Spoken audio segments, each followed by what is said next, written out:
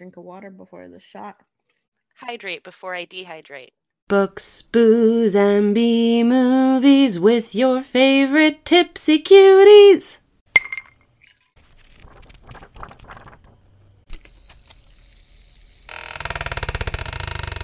Hello, everyone. All you wonderful pod people. Welcome to Real Lit, the podcast where a neurotic English instructor and a movie-adoring magic baby wrangler That's me. Decides to talk to you about some classic pieces of literature and some trashy or not as critically acclaimed cinema pieces in the universe while we become inebriated through different kinds of alcohol. We have a theme today. It's a collaboration episode. Typically, we've got a random classic lit choice and a random movie choice of both of our tastes. But today, we are covering in total, in sum, the wonderful Wizard of Oz.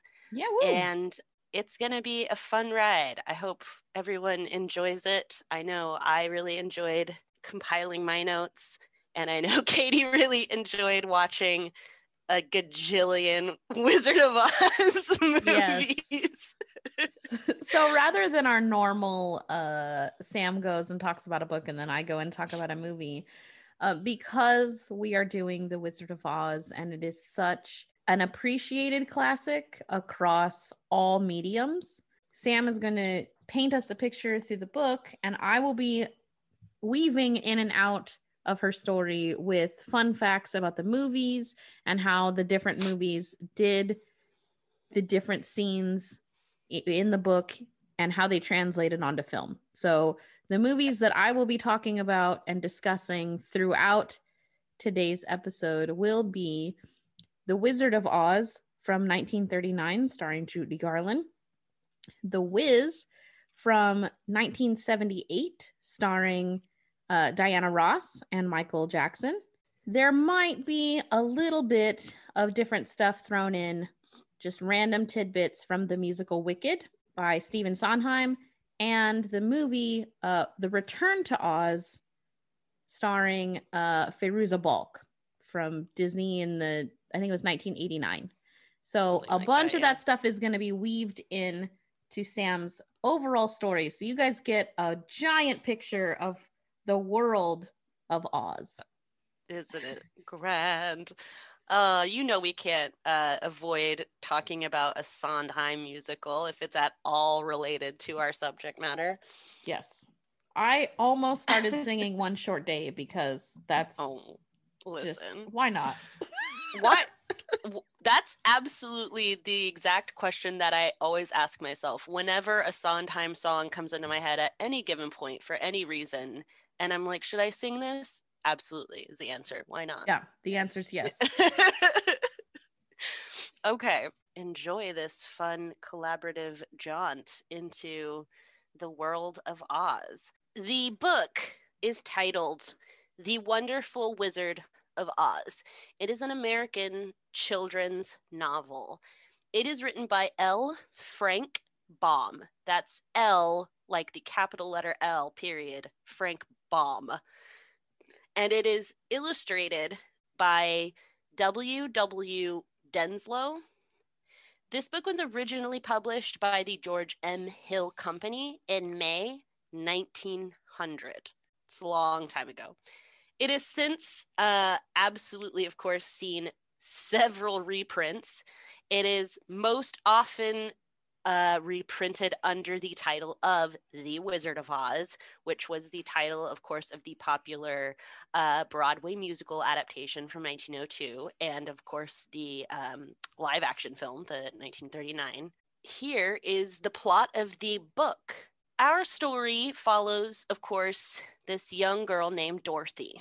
She is a young girl who lives with her aunt, named Aunt Em, her uncle, Uncle Henry, and her dog, Toto. They live on a farm in the Kansas prairie. And one day, our story begins. Dorothy and Toto are caught up in a cyclone, a twister, right? If you've ever seen that movie.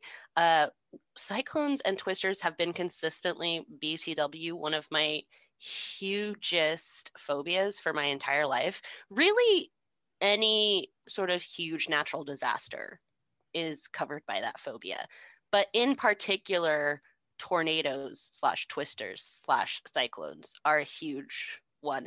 I've had many a nightmare about it, and I absolutely think it is probably at least a little percentage wise to do with this story. I'm going to say it's 50% based on The Wizard of Oz and how many times we watched it as children. Mm-hmm. And then 50% based on the movie Twister that came out when we were children and was a huge blockbuster hit and terrifying. Yeah, it was quite terrifying. And that coupled with this in the movie, at least, I think kind of solidified my eternal fear of just like Mother Nature in general and how natural disasters are random and insane and can fuck everyone's shit up at any given moment without any notice. And that's just terrifying. You're welcome. If you didn't have that phobia, you probably do now. So Dorothy and Toto, unfortunately, are caught up in a huge cyclone that has decided to suddenly descend upon their farm in this Kansas prairie that they live in. They are in the actual house, unfortunately, when this hits. Uncle Henry and Aunt Em are able to climb under the house through their trap door, basically, into like their basement / cellar / like cyclone bunker. Basically, this is not a weird thing to happen in Kansas at this point, to be perfectly honest. They're much more prevalent in like the Midwest and in Middle America than they are in other areas of America. So it's a lot more common to see those kinds of like shelter built into homesteads, because they would happen and you would need to be able to get as much of your supplies and your people, obviously, as you could under the ground in a safe area so that the cyclone didn't ruin a bunch of your kind of essential things that you need to do your work, like on your farm and things like that. So Aunt Em and Uncle Henry are able to get down in their little like bunker, essentially, but Dorothy and Toto are not able to do that before the cyclone descends fully upon their homestead, and it rips the house up, just up into the air in the middle of the cyclone, and they are carried away. And they're just up in the air in the cyclone for a while, and Dorothy and Toto, her dog, are just kind of like, well, this fucking sucks, but there's nothing really for them to do because they're up in the air. So they're essentially even keeled. They're just floating in the cyclone. So after a while, she just kind of like goes to sleep because she gets tired. And then when she wakes up, the cyclone has finally put her down, their entire house down. And she and Toto open the front door of their house and see that the twister has carried them somewhere that is absolutely not Kansas. Any person who knows the movie probably knows the iconic line here that I'll let Katie supply since movies is her thing. Which line? Oh, we're not in Kansas anymore, Toto. Yep. Toto, we're not in Kansas anymore, right? And they are not. They are very clearly in a very different place. In the movie, this is done incredibly well. All the scenes that take place in Kansas are done in sepia, black and white. And this was very common for the time. It was 1939 when this movie came out. So it was not uncommon for movies to be in black and white. So audiences were like, oh yeah, this is the story of the Wizard of Oz. Like, I'm really excited. Awesome. So then they land in Oz after this twister has picked them up. And when they get out of the house, when she opens the door to the house, everything is in bright beautiful color in the movie, which astounded audiences. This was one of the first, not actually the first, but one of the first movies to utilize color at all as a filming technique. And the way that this film was done, many films prior who had used color had used it in a boring way, I would say. Everything is just like normal colors. Everything's, you know, like dark blues and dark reds. You know, think of Gone with the Wind. Like, it's not a lot of flashy color just jumping out at you. It's easy stuff for them at the time to be able to cover in the terms of their color technology. Yes. But because Oz is meant to be this fantastical world, the first scene where she opens the door, basically everyone who has seen this movie, especially who saw this movie originally in 1939, everyone's jaws just dropped to the floor because the entire coloring of Oz is vibrant and beautiful. Like, it's think gorgeous. of, if you've never seen The Wizard of Oz, like, how? But if you've never seen it, think about like the first time you saw Willy Wonka and the Chocolate Factory, when it's like dark and gloomy, and Charlie's life clearly sucks. Like, his house sucks and London sucks because it's all just like foggy and gloomy. And then they walk into that first room. Yeah, they walk into the chocolate room, the candy room, and all of the trees are made of sweets, and the floor, the dirt is sweets. It and really there's is a like chocolate that. river, and everything is just vibrant and beautiful. That's what Oz is when Dorothy opens the door in the movie. And it just shook everybody because they had never seen something so fantastical. Everything similar to this prior to this had been cartoons. So at the time of this movie's release, the only other movie that had anything big and fantastical and bright like this was Snow White and the Seven Dwarfs. Say there were obviously real live action things, but they were all in black and white or sepia. Yes. In color was Snow White and the Seven Dwarfs, which had come out 2 years prior to this. And the goal when they made this movie was to really make something that was so beautiful and vibrant, just like Snow White and the Seven Dwarfs, like Disney had done with Snow White and the Seven Dwarfs. It was like MGM's retaliation to Snow White and the Seven Dwarfs. They were looking for something. For sure. They were looking for something that was going to be as big and beautiful and as well loved and as big of a success. We can drop your jaws over here too. Exactly. Yes, and that's exactly what happens in this scene. And watching it now, let me tell you, I grew up watching this film. I've watched it as a kid. I watched this like infinitely, a million times. But I haven't watched it in 20 some odd years. Like, it's been a long time because for sure, you know, you hit a point and you're like, why am I watching this? I've seen it 100 times. Right. But watching it this week, my jaw was on the floor when they opened the door. And it's more, at this point, it's not because I'm shocked at the color. Like, color doesn't shock me. That's not a big deal. But it's the change and the fact that you remember that this is from 1939. Yes. You know? Now that I have such a bigger view of old movies, like, I've seen a lot of old movies. I've seen, you know, a bunch of the first movies, the talkies, the silent films. I've seen all of those. And to think about the fact that this movie was made in the middle of World War II, like, America hadn't entered yet, but World War II had already started. Oh yeah. In Europe, like, it's mind-boggling. Like, the technology for sure and how they did it is just incredible. So definitely, like, you will love it when you get to this scene. Like, your jaw's going to be on the floor too. It's a great point to be made there, and it actually ties in later with something that we'll get into when we talk a little bit about L. Frank Baum in general and his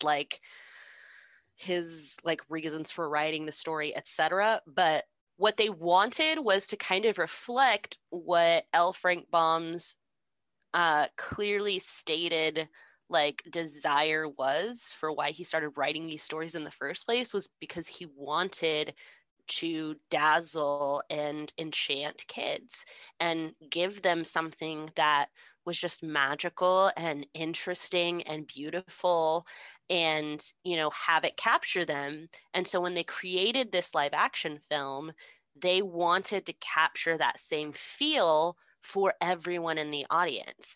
And so doing this was a way to get every single person. You didn't even have to be a kid. It was everyone, child to adult alike, who, when she walks out that door and everything is bright Technicolor, everybody felt that magical feeling of, oh shit, they just like a spell was just cast. Like, this is magic, because that it was to them. It was something unseen, unheard of, that they could only imagine in their brains at that point and had never been able to see in live action cinema up until that point, really. It's a beautiful like moment. And it's always dazzling when you watch it. It's always beautiful because Judy Garland is, of course, beautiful anyway, whether she's in sepia or Technicolor. Yeah. But when she comes out of sepia tone and walks into Technicolor, you're like, oh shit, Judy Garland, though. Yeah. She's gorgeous. Yeah. Back to the book, she has walked out with Toto, and we are absolutely not in Kansas anymore, Toto, unfortunately. Immediately in the book, when she walks out, there are 3 little people and a little bit taller old woman immediately walks up to her. This is 3 little munchkins, and what we learn is the Good Witch of the North. These people have walked up to her because they obviously just saw her falling house descend into their land and are curious AF about who the hell is inside it and what the hell just happened. They inform Dorothy very quickly that when her house fell down out of the sky from this cyclone, her house has fallen onto and killed a witch, the Wicked Witch of the East, which is, according to these people, the evil ruler of the Munchkins, or at least was before Dorothy's house fell on her and killed her dead, right? They are like, how did you get here? And she's like, Twister brought me here. They're just like, you've liberated us. We cannot thank you enough for this. Like, you obviously don't understand. We don't know where the hell Kansas is or what the hell that even is. But here where we live, we're the Munchkins. The Wicked Witch of the East was our evil ruler. She was an awful bitch, and you just murdered her for us, and now we're free. Like, holy shit, we love you. Thank you so much. And the Good Witch of the North gifts Dorothy something in order to thank her for this good deed, even though Dorothy had like nothing to do with it. The Good Witch of the North is like, for your amazing feat of killing the Wicked Witch of the East, I'm going to give you this gift. She gives Dorothy these magical silver shoes. These magical silver shoes once belonged to the Wicked Witch of the East that the house just killed, right? So the Good Witch of the North says, basically, take her shoes as payment for the amazing feat that you just did for the Munchkin people. And Dorothy has zero idea why this is significant, or what she even did. She knows that she, can't control the weather, so it was not her fault or anything. But she's just like, okay, I mean, if you insist, thank you. And accepts this gift. She doesn't put them on, but she accepts them. The Good Witch of the North tells Dorothy that The only way she can return home, because of course, now that Dorothy is not in a twister anymore, she's like, okay, well, I don't know where we are right now, but I don't live here. I live in Kansas. I'd like to go back home to Kansas. The Good Witch of the North tells her that, well, she doesn't really know, but the only way she thinks that she would be able to return home to her faraway land called Kansas is to follow what is called the Yellow Brick Road to the Emerald City. In the Emerald City, according to the Good Witch of the North, there lives the great and powerful Wizard of Oz. And the Good Witch of the North says, this great and powerful Wizard of Oz would surely be able to help you. If there is any way for you to be able to get back to your land called Kansas, then the Wizard of Oz would definitely be the dude that would be able to do it for you. And Dorothy is like, okay, great, thank you, I'll do that then. And the Good Witch is like, awesome, okay, it's a long ass journey, so you're gonna need some assistance while you leave. So here, the Good Witch of the North then leans forward and kisses Dorothy on her forehead. And this kiss is very significant because it leaves on Dorothy's forehead a magical, like, protective, like, tattoo, basically. And even though Dorothy has zero idea about this, the narrator of the story says this kiss has now tattooed her basically with this magical protection charm, essentially, that is going to keep her or help her repel harm and danger on her journey. And so Dorothy is like, thanks for the forehead kiss, I guess. Cool. I'm going to get some supplies now from the house and like the trees and stuff, since you just said it's going to be a really long journey. So I'm going to go do that. Thanks for stopping by.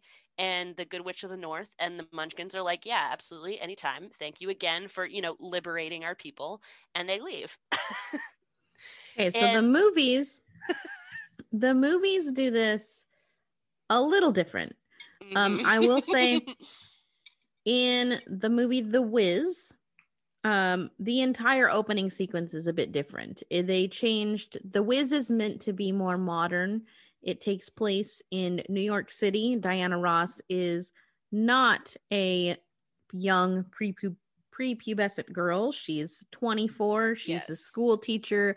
She's worried about, going out on her own because she's lived at home with her family for so long. And she's a very nervous woman, basically. Her dog Toto runs out of the apartment after this big family, what is seemingly like Thanksgiving or Christmas get together. Some sort of get together, yeah. Toto runs away, runs out of the apartment outside, and it's like a fucking blizzard happening outside. And Dorothy freaks out and runs out after him, catches him, and is caught up in a wind, like a snow flurry, basically. Passes out, very similar to the Dorothy in the story and in the other movie. She kind of just falls asleep. We see her fall asleep, and then she wakes up in the land of Oz. Now, in The Wiz, because she was not in a house at the time, this flurry has carried her, and the flurry that drops her in Oz also destroys part of the architecture of Oz, and this big cement block basically had fallen on the Wicked Witch of the East. Right.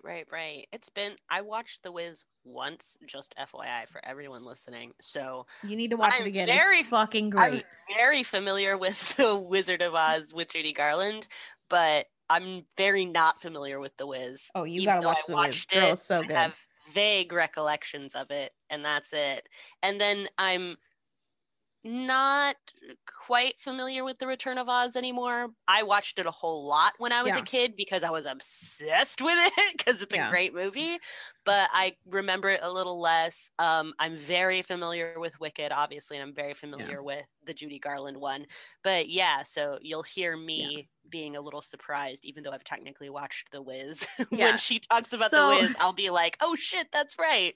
So Diana Ross lands in Oz, and she's just freaked the fuck out because she's not a young girl who's like, I'm in a weird place, this could be interesting and fun adventures.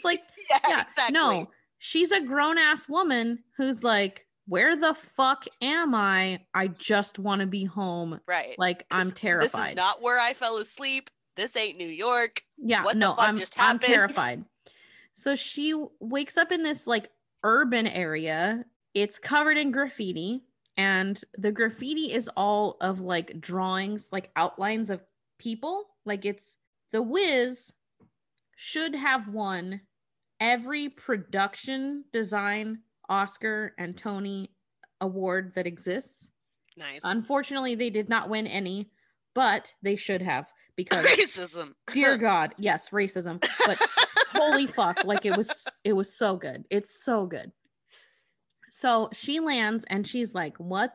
Where the fuck am I? And she's freaking out. And this woman who is similar to Nice Witch of the North. Good Witch, yeah. The Good Witch. She's actually called Number One. And she's like the witch of this land. I think it's Number One. No, it's something. She has a Miss One is her name. So she's Miss One, and she's like, she is a witch. She is a witch, but she's not like a really strong witch. And she even mentions like, you need to go see the Good Witch. Like, she's gonna help you, you know. And she says, you know, my magic is very little. I'm like a mage. And because this is a full-on musical, this is not so if the Wizard of Oz, the original Wizard of Oz from 1939, if you consider that a musical, consider that a musical like a Disney movie. There's like 5 songs in it. They're all sung by the main people. Like the wicked person doesn't really get a song. They are repetitive. Like they just add on characters. And at the halfway point of the movie, we're kind of done with the songs. Like that's it. And now it's just plot. Right. Like now it's a whole lot of action. Exactly. Now it's just action. The Wiz is a true musical from start to finish. It actually started on Broadway and then became a movie musical after its success on Broadway. That is something I do remember. Yeah. Yes. And it is filmed just like any other movie musical would be filmed, with these huge elaborate dance sequences and songs and all this stuff. There's a ton of songs and the music is fucking incredible. This movie was produced, like literally assisted in production by Motown Records. Like, ooh. And it has Diana Ross and Michael Jackson in it. Like Michael Jackson plays the fucking scarecrow. This movie is incredible. But the first scene when she lands in Oz, you know, the construction falls on the Wicked Witch and the Munchkins all come out of the graffiti. Like they were in the graffiti, stuck in the graffiti, and they come out, and there's this big dance sequence where they're just excited and happy that they finally been freed. And Miss One explains, like, you need to follow the Yellow Brick Road. You need to find the Yellow Brick Road and follow it. Go see the Wiz. He's going to take care of you. He'll get you back home and all this stuff. And then she gives her the slippers that magically end up on her feet. Like, just like, here's a present. And then they're on her feet. And they're the silver slippers that were the Wicked Witch of the East. Having said that, Diana Ross gets the silver slippers. Judy Garland in the 1939 version does not get silver slippers. She receives ruby red sparkly slippers, which was a big drastic change from the book.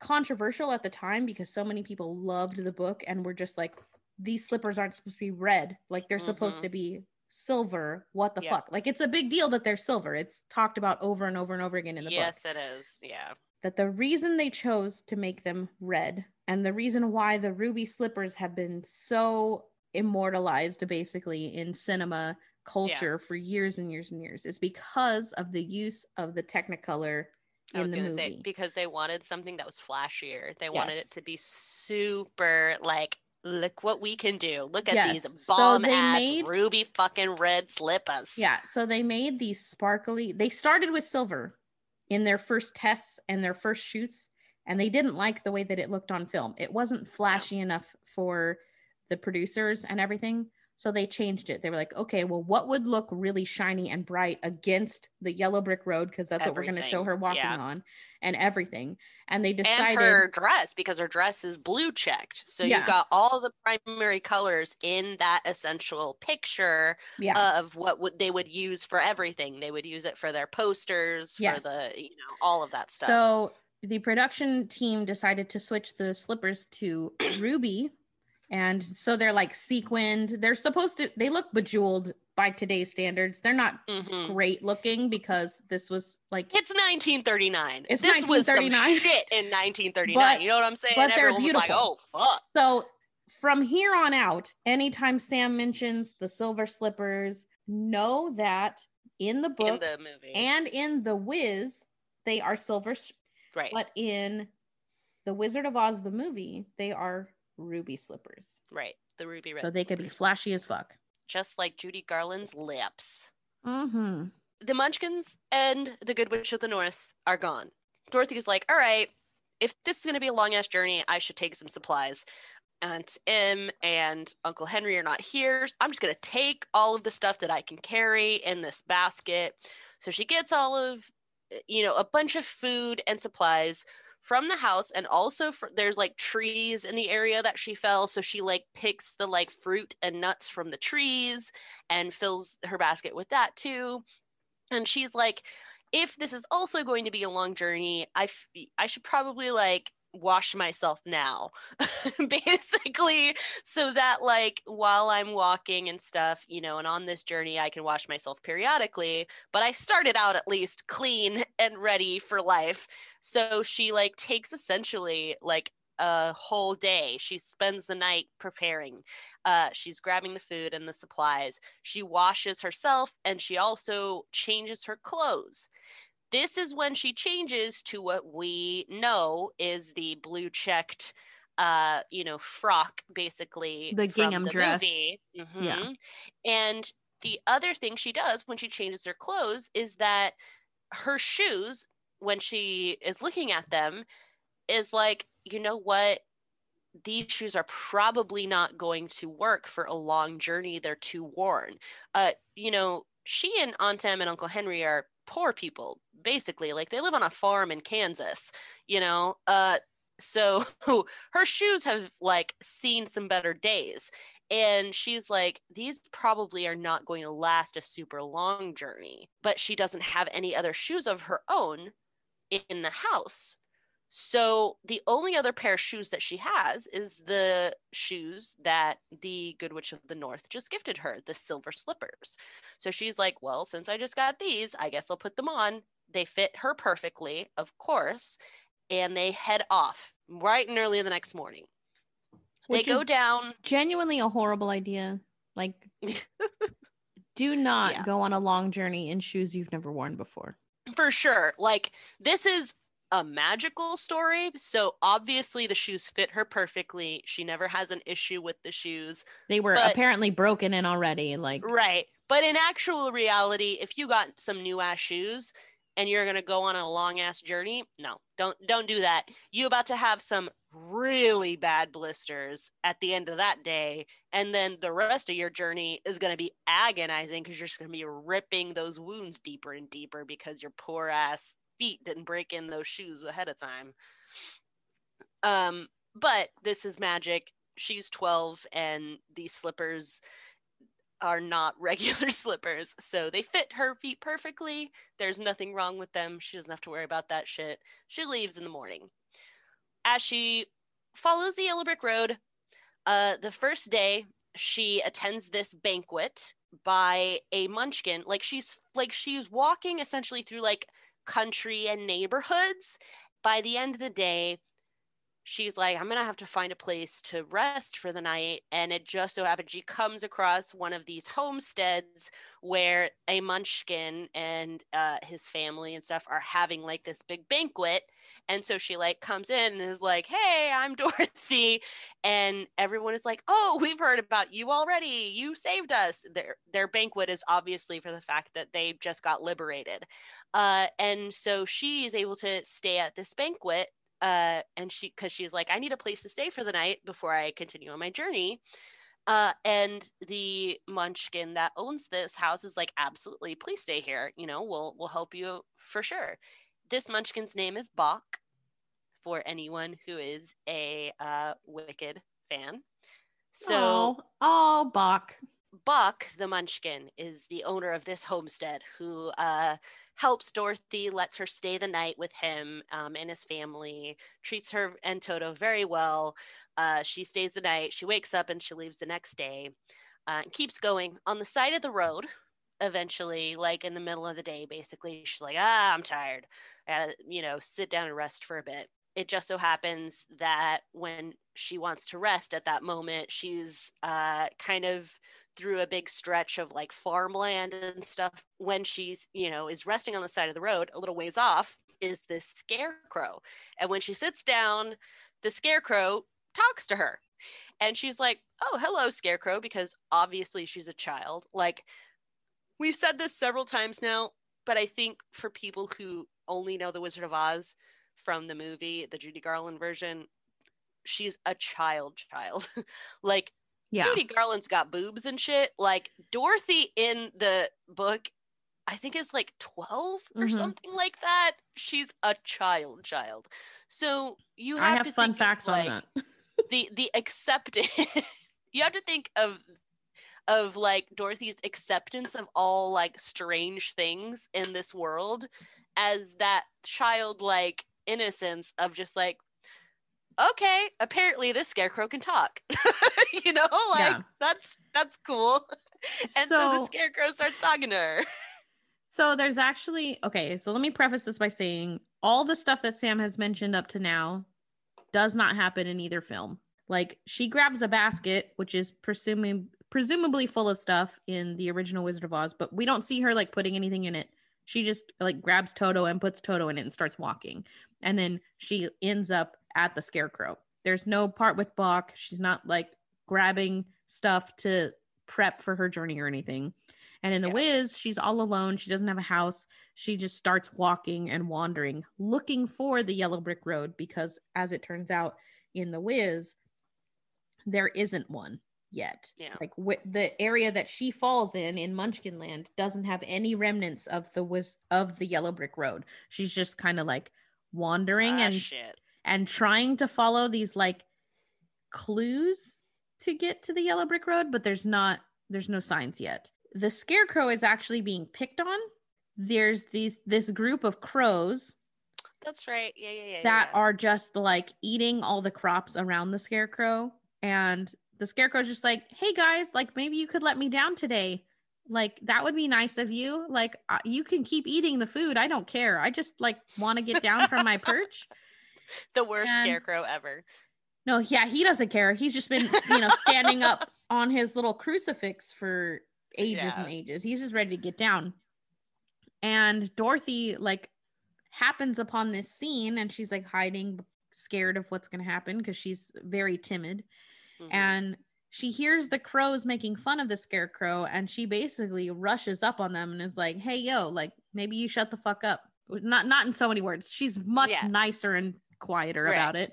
Right. She's very mousy about it. But she's like, hey, like, stop being so mean. Like, there's no reason to be mean. And she lets him down. And she lets the scarecrow down. In the movie Wizard of Oz, it happens very similarly to the book. Dorothy ends up at a crossroads where there's several different ways that she could go, that she could follow of the yellow brick road, and she is concerned, doesn't know what to do. And then this scarecrow starts talking to her and is like, oh, well, maybe you should go this way, or you could go that way, or you could go that way. And like, doesn't really tell her, what to do or what not to do. Not a help whatsoever. Yeah. Yeah. She is very accepting of the fact that the scarecrow is talking to her. Judy Garland is. Like Sam said, this character of Dorothy is meant to be a prepubescent child. Like, she's maybe 12, maybe probably less than that. She's young. I'm saying 12 generously. I say 12 as like, that's the oldest that she possibly could be. She's like probably like 11. Yeah, she's in the 10 to 12 range. And in the movie version, they forced Judy Garland to wear a corset for like under her dress the entire time, to basically flat chest her and make her waist really small so that she looked like a child. That was like the goal that they were going for. And like maybe this worked in 1939, but every time I have watched this film, my entire life, like I started watching this film when I was like 3, like 1990. When I was young, I didn't think she was a 12-year-old. Yeah, I did not think that at all. In 1990, I assumed that she was a teenager. And because she was, Judy Garland was 16 when she filmed this film. Right. And even watching it now, like the remastered versions, I'm like, that's clearly not a 12-year-old. She got some curves. She got some boobage going on. I don't care how many corsets you wrap around her. Well, I honestly think the corsets made it worse. Like, honestly. Yes, they flat chested her, but they also really accentuated her like hourglassness. Yeah, but exactly.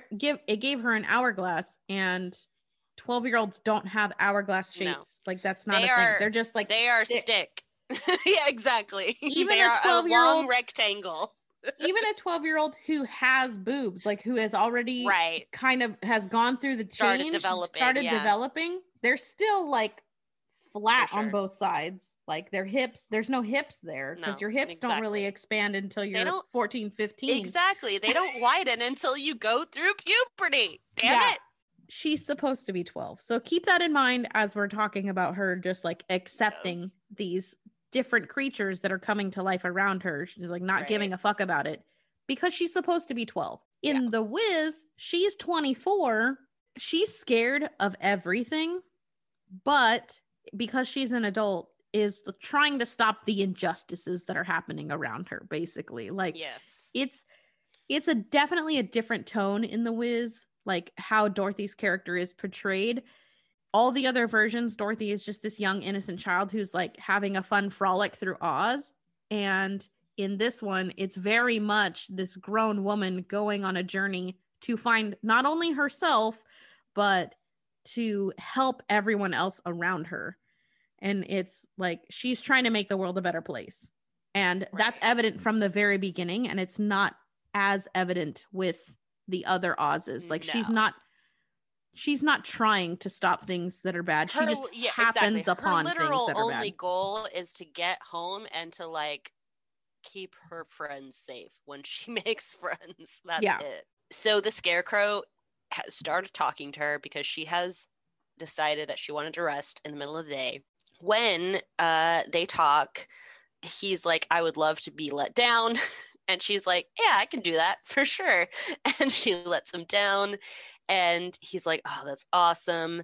And she's like, all right, well, it was nice meeting you. I got to keep going. And he's like, well, where are you going? And she's like, well, I'm going to the Wizard of Oz because I got to go home to Kansas. And he's like, do you think the Wizard of Oz could give me brains? And she's like, I don't fucking know. Probably. Like, he's a wizard. Everyone keeps saying that he's like the bestest ever and he can do like everything. And the Scarecrow is like, all right, well, would you mind if I come with you? Because I really want some brains. I don't got none. And like, I want them. I want to have a brain. And Dorothy's like, yeah, sure. Yeah, come on, let's go. So the Scarecrow's like, all right, let's do it. So they're now traveling companions. Insert iconic song and dance numbers here in both versions of the movie. We're off to see the wizard, the wonderful Wizard of Oz. Well, that happens at the end. So when the Scarecrow is asking for a brain or thinking about being a brain, he sings a whole song called "If I Only Had a Brain." Mm-hmm. And then as they start skipping down the yellow brick road, then they go in with the wonderful Wizard of Oz. And then in The Wiz, he sings a song about wanting a brain as well, Michael Jackson, and he crushes it. And he's like showing off his dance moves because it's Michael Jackson. Yeah. It's amazing. And then he helps Dorothy find the remnants of the fucked up yellow brick road. Couple of sad bricks here leading to the remnants of what is the yellow brick road. And then they start following it and head on towards the Emerald City. We're off to see the wizard. As we're traveling, the Scarecrow, BTW, tells her how he became alive. It's not a very exciting story. It's exactly what you're thinking. Some munchkins make him for scaring crows in their crops. And he becomes alive the minute they start making him, and he can see and then hear and then all of that stuff when they give him eyes and ears, etc. And he's not a very good scarecrow in this one either, because when he's hung up, like the crows at first are kind of scared, but then they're like, oh, it's just a fucking dummy, it's not a real man, and so they start eating shit, and he's kind of sad because he's not good at his job. But for some reason, the reason that he fixates on brains is because the munchkins that made him like say something about that, like about smarts or something like that. So he fixates essentially on like, man, if I had brains, I'd be like the best dude ever. So he tells her kind of like about how he came alive as they're walking and walking and walking. They pass a cottage and they're like, hey, we're almost out of our supplies at this point. Let's stop in this little cottage and get supplies. And as they do that, they hear a groan somewhere on the property, and they're like, what in the fuck is that? In the yard of this homestead, there is a Tin Woodsman, a humanoid figure made entirely of tin that is solid, not moving, like in the middle of essentially like chopping wood. He is the person that has apparently started groaning, and they're like, can we help you? And he is asking to be oiled. It takes them a while because they have to find the oil can of it, basically, and he can't talk too much, but they do find it. They oil him, up and down, get their, all of his joints get oiled. And he's super grateful. He's like, oh my God, I've been standing there for fucking ever. They're like, yeah, no problem, man. Like, we just had to stop and get supplies. And the Tin Woodsman is like, well, where are you guys going? And they tell him. And he's like, well, can I come with you? I really want a heart. And they're like, yeah, I mean, the wizard can probably give you that. I mean, he's coming to get his brains. I need to go back to Kansas. Why not? Sure, he can probably give you a heart. And the Tin Woodsman is like, oh my God, thank you so much. Yes, I want to come with you. And the Tin Woodsman is now a part of their merry band. In the movie The Wizard of Oz from 1939, this scene pretty much goes exactly how it does in the book. They happen upon a cottage and they meet the Tin Woodsman, who they just refer to as the Tin Man. And of course, because it is like a movie musical type movie, he sings a song about needing a heart. Very similar in the same vein as the If I Only Had a Brain that the Scarecrow had sung. He joins their group and they, keep going.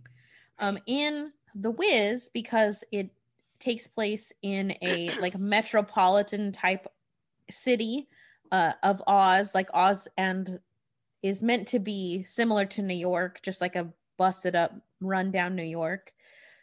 The Tin Man is actually found at like a rundown roller coaster. So the Yellow Brick Road like leads them to like a Coney Island type area. Interesting. I like that. And they're following this Yellow Brick Road, which goes up, like follows the tracks of this roller coaster up to this other like hilly area that they're going to keep going on. And they get down into the dip part of what would be the roller coaster, and they hear these groans and they like, what the fuck? They uncover him. He was like trapped under something, and they get him up and he's all squished up, of course, just like in the movie and in the book. And they oil him up because he's asking for oil. And then of course he sings another song, and his song, of course, because it's all of these songs are Motown, like soul feel, it's really beautiful. It's like this fucking awesome soul song where he's talking about, wanting a heart and wanting to be able to feel and all this stuff. And he crushes it. And then he joins the group, and then they continue on to get to where they're going. So when they continue going, they're like, well, why do you want to have a heart? And the Tin Woodman says, well, I was in love with this girl and I wanted to marry her. But her mom or grandma, one of those, basically, the matriarch of the household, didn't want him to marry her. This woman pays the Wicked Witch of the East to keep the Tin Woodsman, who is a normal person at this point in the story, just FYI, him before he was made of tin. The mom figure of this girl pays the Wicked Witch of the East to keep this boy from being able to marry her daughter. So the Wicked Witch of the East enchants him so that when he is cutting up wood, he accidentally cuts off one of his limbs. When this happens, obviously that sucks. He has a tinner, a person who works with tin, fashion a new arm out of tin for him. Prosthetic, all right. Yeah. And yeah, he gets a prosthetic and he's like, all right, I can just keep going at this. And the Wicked Witch of the East is like, God damn it, that was supposed to dissuade you. She enchants him again. He cuts off his other limb. She enchants him again. He cuts off one of his legs. She enchants him again. He cuts off his other leg. So now he doesn't have any limb that is not made of tin. He's got his regular old torso and head. So she enchants him, and this time when he is chopping wood, he accidentally cuts off his dumbass head. He now has a tin head, and the only thing left is his torso. And so she enchants him one last time. And of course, when he is chopping wood with his mostly tin body now, it accidentally somehow cuts his torso in half. So when they replace his torso, he no longer has a heart. He is like, now there was nothing else for her to be able to enchant to try and dissuade me, but I no longer had a heart. So I no longer cared about marrying her. Which is just kind of a little telling to the like fleetingness of the love going on here.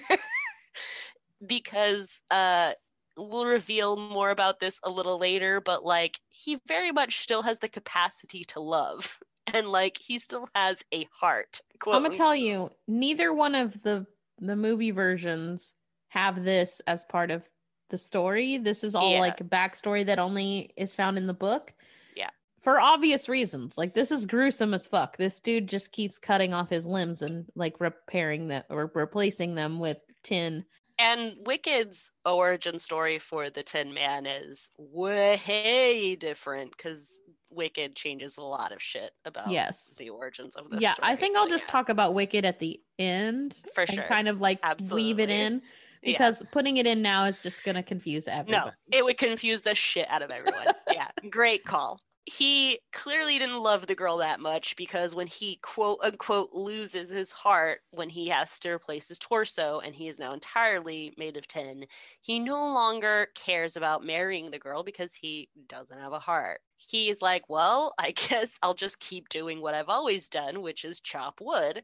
So he keeps chopping wood and, keeps oiling himself to make sure that he's, able to continue functioning.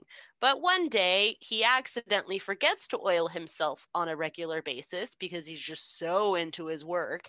And it just so happens that that is the day that a rainstorm happens.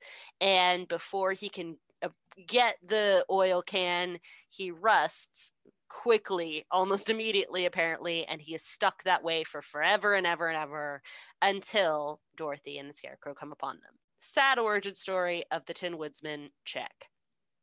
They continue traveling.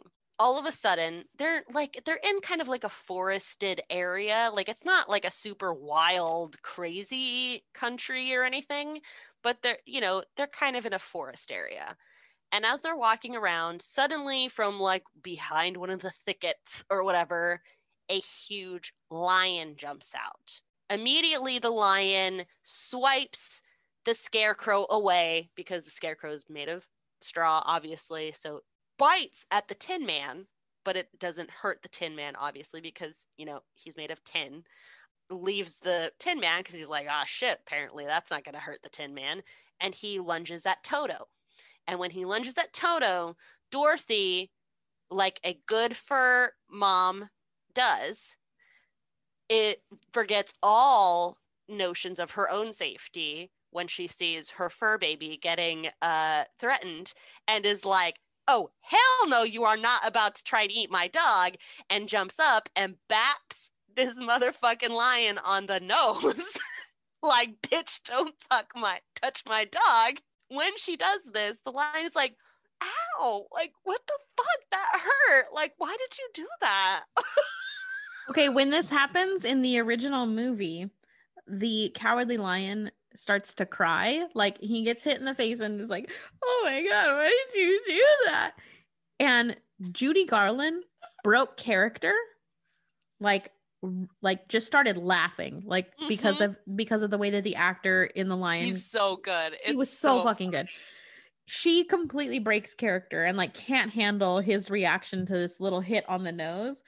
And she starts laughing to the point where they had to stop production. Like, they had to cut the scene because she was laughing so hard. And the director fucking pulled her aside, gave her a stern talking to, slapped you her. Get your shit together. He slapped her in the face. Oh no. And then they started rolling again. Excuse me? Yes. So the director was really concerned that like he had ruined his relationship with Judy Garland. He was like, fuck, I overreacted. Like, I shouldn't have done that. I shouldn't have done that. My bad. Like, this was horrible. Oh my God, I feel so bad. And he was talking to someone else on the production staff, like right after it had happened. Like, he was freaking out, like, fuck, I just ruined this entire film. 16-year-old in the face. I just ruined this entire film. A pretty normal thing. Like, it's a fucking normal ass thing to laugh that fucking hard at something that's funny. Yeah. And then Judy Garland overheard him being concerned that their relationship was ruined and came over and gave him a hug and a kiss on the cheek and then went back to filming. And she was like, it's cool, bud. Like, I get it. I'm a fucking saint. I get it. I get it. I was overreacting. 16-year-old. I don't care how professional I was. That man slapped my ass. I'd have been like, put that shit on the gallows. Chop his motherfucking head off. No, he slapped her in the face. Yeah. Wow. Yeah. So then they go back and they film it again. They have to reshoot the sequence. And same thing happens. You know, the cowardly lion is crying and it still makes Judy Garland laugh. But she's holding it in really hard. She's trying to hold it in really hard. And you can still see it in the final cut of the film. So like if you watch it now, you can still see her break a little bit, like trying to hold in a laugh because of the way that the actor who plays the cowardly lion is just crushing it. So funny. He's so animated and hilarious. Yeah, because he sells it. He's not like selling the joke. He's selling actually being upset about the bap on the nose. Yeah, like it's the worst thing that has ever happened to his life, and it's so funny. Bert Lahr is an incredible character actor. Like, he did such a good job in this scene that Judy Garland got slapped for it. Like, that's how good it was. So, oof. Sorry, I got heated there for a second. I can't remember if he like super cries or anything in the book, but he definitely is like, he's bapped on the nose. It's not that big of a deal because she's like 11. You know, how hard could he have gotten bapped? But the huge lion who was, you know, a moment ago trying to attack everyone is like, why did you like just bat me on the nose? Like, that wasn't really nice of you to do. Like, ow. She's like, bruh, you know, you were trying to like eat my dog, you like threw my friend, you bit my other friend, like of course I fucking bapped you on the nose. And he's like, but they're okay, like you actually really hurt me. And she's like, okay, well, for a lion, you're a little bit of a coward. And he's like, yeah, I know. I don't really know what to do about it. I'm sorry. And she's like, well, you know, if you're sorry, that's fine. And he's like, well, like, what are you guys even doing? And so she like introduces everyone and she's like, here's the scarecrow made of straw and the Tin Woodsman made of tin. And there's this really hilarious moment where he points to Toto and is like, you know, like, well, what is that dude made of, basically. And she's like, oh, well, this is a meat dog. Wow. He's like, I don't know what to do about myself. I'm supposed to be the king of beasts, but I'm, obviously a fucking coward. And they're like, well, we're all going to the Wizard of Oz to ask our shit. I'm asking for a brain. I'm asking for a heart. I'm asking to go back to Kansas. Like, you should come with us. Maybe you can ask him for some courage. If he can give us all of that stuff, he can probably give you some courage too. And the line is like, oh, you fucking think? And they're like, yeah, absolutely. And he's like, all right, cool. So we officially have our band of 4 merry travelers and their fun dog. The Cowardly Lion, the Tin Woodsman, the Scarecrow, Dorothy, and Toto. So in the Wizard of Oz, of course, this happens with a song. He sings about, being the Cowardly Lion. And it's really funny. You should definitely watch, at least if you don't want to watch this whole film, the original 1939 film, because there is a lot of problems with it. I would definitely watch the 3 sequences where each of the members of the group get joined. The If I Only Had a Brain, If I Only Had a Heart, If I Only Had Some Courage, like those 3 songs. If I Only Had the Nerve, I think is what you If think, I Only right? Had the Nerve. The songs are catchy and like they're pretty good, but the way that the 3 actors just go over the top into their character, really good. Like it's really good. It's really, really good, and is a testament to why this film has just sustained its popularity for almost what we're about to be at 80 years, or we just hit 80 years a couple years ago. So like we're heading towards 90 years here, and that film still has the staying power. Like there's a lot of problems with it, of course. Like I just mentioned, Judy Garland got fucking slapped for it. Those scenes and the way that the actors just took on the personalities of their characters is really, really cool.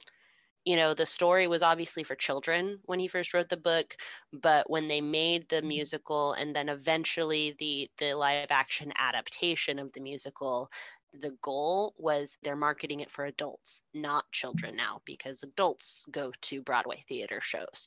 Adults go and see live action movies. What L. Frank Baum didn't want was he didn't want the like magic, absurdity of these characters and how fun and comical and crazy and interesting and fun they all are. None of that he wanted to lose. So they had to try and figure out a way to market it to adults without losing all of that. So what they did was they changed essentially the themes of what's going on in the story rather than changing the motivations or the characterizations of the people. So they kept all of the absurdity of the characters, but they just changed sort of some of the struggles that they had to go through in order to make it appeal more to an adult audience. Yeah. And that's why it was so iconic and even for kids, because it kept that childlike absurdity, but the actual themes that the characters were going through, that's what they targeted and to sell it to an adult audience for the Broadway and the movies. Okay, so in The Wiz, they're easing on down the road, which is one of the best songs in musical history. Like not just this movie history, all of musical history. Ease on Down the Road is a fucking banger. Okay. Yeah. So they're easing on down the road and they happen across what I think is supposed to be like a train station. It's got these elaborate steps in the front, and between the steps, there's these columns that have, or these little pedestals that separate the chunks of steps that each have a lion on them. The Scarecrow and the Tin Man walk by this lion and are freaked out. Like, holy shit, that's a realistic lion. Like, I'm scared.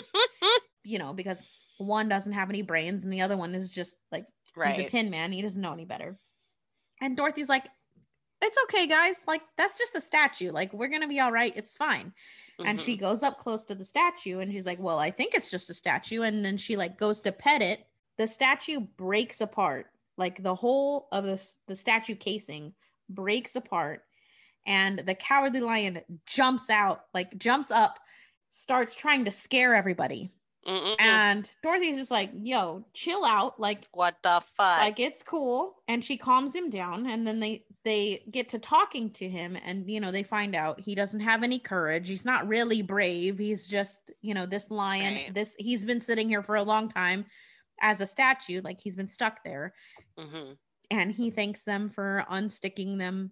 Dorothy suggests, just like in all the other versions, like, hey, you know, the Scarecrow's gonna get a brain, the Tin Man's gonna get a heart, I'm gonna go to Kansas, like, or I'm gonna go back home to New York. You want to join us? Where maybe the Wiz will be able to give you some courage. And the lion is like, hell yeah, like, let's fucking go. And I'm gonna say this: the Wiz is one of the best costume and makeup design teams that has ever existed. All right. I'm going to keep repeating this. The farther we get into this story and the more we go along into this story, like, I'm going to keep talking about it because I had an entire conversation with one of my best friends over text message last night while I was watching it about about it, the incredibleness of this fucking story. But I said that to say that the lion has the best lion makeup that has ever existed in cinema. Gorgeous. Like, and Broadway. Like, even The Lion King on Broadway, which is a huge fucking deal. Yeah, for sure. And has been lauded as just this incredible, beautiful work of makeup. Ted Ross as the lion in The Wiz has the best, like, snout and lip configuration. Like, the prosthetic that they put on his face to make him look like a lion is so fucking great and realistic. And the way that they did his hair, like his mane, he has like this orange kind of like fro-ish hair all around his face. Like, they took it all around. The lion in The Wizard of Oz from 1939, it's just like has like long hair, curly brown hair. Yeah. But the lion in The Wiz has like this puffy, beautiful, like, I do remember that. It's more him. like you know when you were a kid and you drew lions, and the way you drew a lion was you drew a big circle for the head because the mane circled the entire head. That's what you knew a lion was the lion had a face and then a big ass circle around it was the fucking mane. It's exactly like that. That's what I remember. To this point in the Wiz, the costumes have been okay. Like, the Scarecrow's costume, it's pretty good. Like, you know, he has little pieces of newspaper and shit like coming out of him. The Tin Man, he's made of like, instead of being just pieces of tin like the Tin Woodsman in the original movie, he's made up of like a bunch of tin cans that have been like soldered together and stuff, and just pieces of like junk that have been put together. And that's really cool. But then they get to the lion. What they did with the lion in The Wiz is fucking incredible. And so he joins the group and he's like, yes, I'm going to go get some courage. In the movie version, I just want to touch on his costume real quick because it is not as good as The Wiz, let me tell you. Like I mentioned, he does have just like long curly brown hair because I don't know what the goal was there. Like, I don't know. They couldn't figure out how to make it like stick up properly. Maybe like trying to emulate maybe like royal visages from the past of like portraits where men had long hair and that was actually considered elegant and that makes manly. That makes sense. But his makeup, if you've ever seen anything on that guy that turned himself, quote unquote, into a cat, okay, that's what this makeup looked like. Yeah. Like, he had like this prosthetic lip that they put these big whiskers out of. Probably looked really great in 1939, but after they've done the like refinishing and, you know, digital editing to make it more beautiful and better, the makeup is lacking for sure. Like, you can see the inconsistencies with the makeup and just like, oh, that looks like it sucked. Yeah. And I read he looks the most like I'm a man playing this character and not I'm actually the character. Definitely. And I read in the notes that the prosthetic on his face didn't allow him to eat. Like he couldn't move his mouth enough to eat regular food. I've heard that too. Mm-hmm. So he had to drink soup and like eat smoothies. That was all he could deal with or his mouth, face makeup would just fall off, and he'd have to get it reapplied, which is a pain in the ass. Yes, and takes hours, especially for prosthetics. Yes, and his costume is a big point of contention with why this film doesn't hold up anymore and why people refuse to watch this film anymore. Is made of an actual lion skin. Absolutely the fuck not. Yes. Oh my God, I'm so mad right now. Yeah. Wow. Okay. So they took a lion pelt that I don't think they like went out and killed a lion purposefully for this film. I'm sure, but still. But they found a lion who had been killed. Right. And used the skin to create this costume. So the paws that you see on him, those are real lion paws. His feet are real lion feet. You can see in some scenes in the like remastered version, you can see the zipper that's in the back, but he's wearing an actual lion pelt. There were points in filming where they had to completely stop production and reapply all his makeup because the pelt was so hot while they were like singing and dancing and stuff that his body temperature was melting. His makeup would melt. He was just sweating.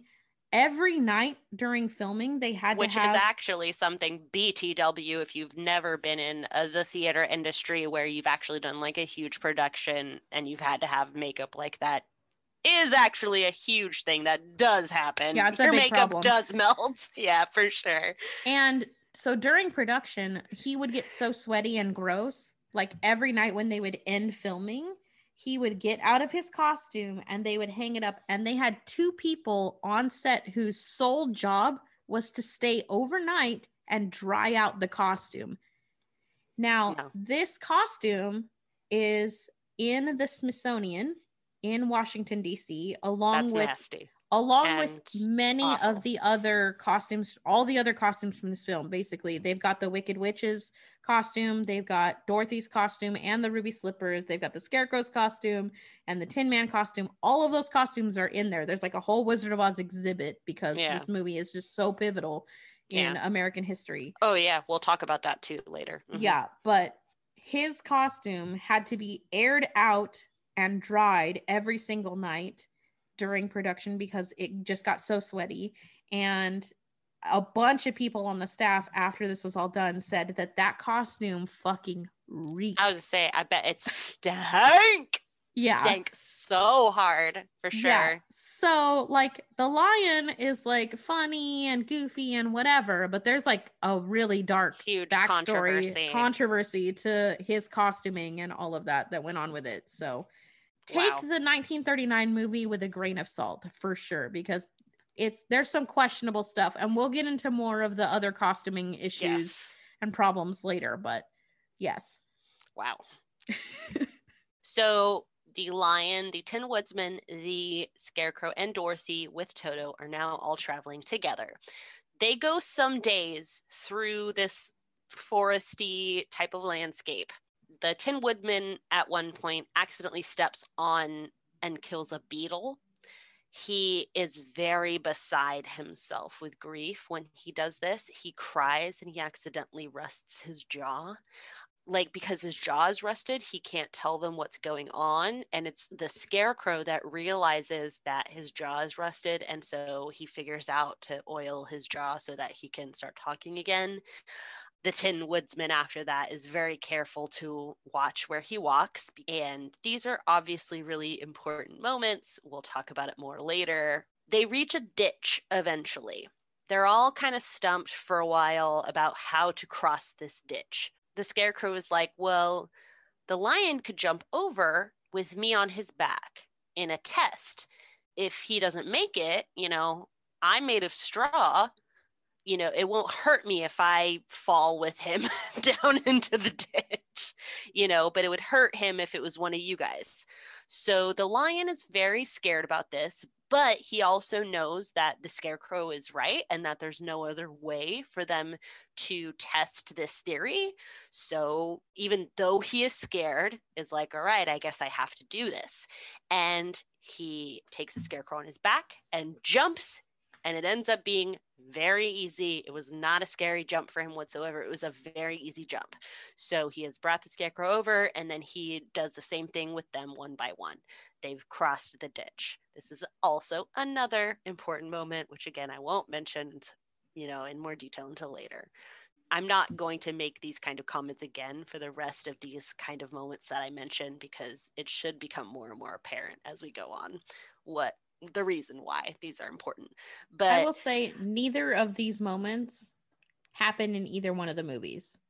There's like subtle different things that they replace these moments with, right, in the movies that are so minute that you'd really have to watch The Wizard of Oz or The Wiz to get into. There's not a point in mentioning them, but they do happen very similarly. And they're for the same purpose. I know for the same what purpose. You're talking about. Yeah, it happens to each one of all three of the characters get like a moment where, these things they have to do these things.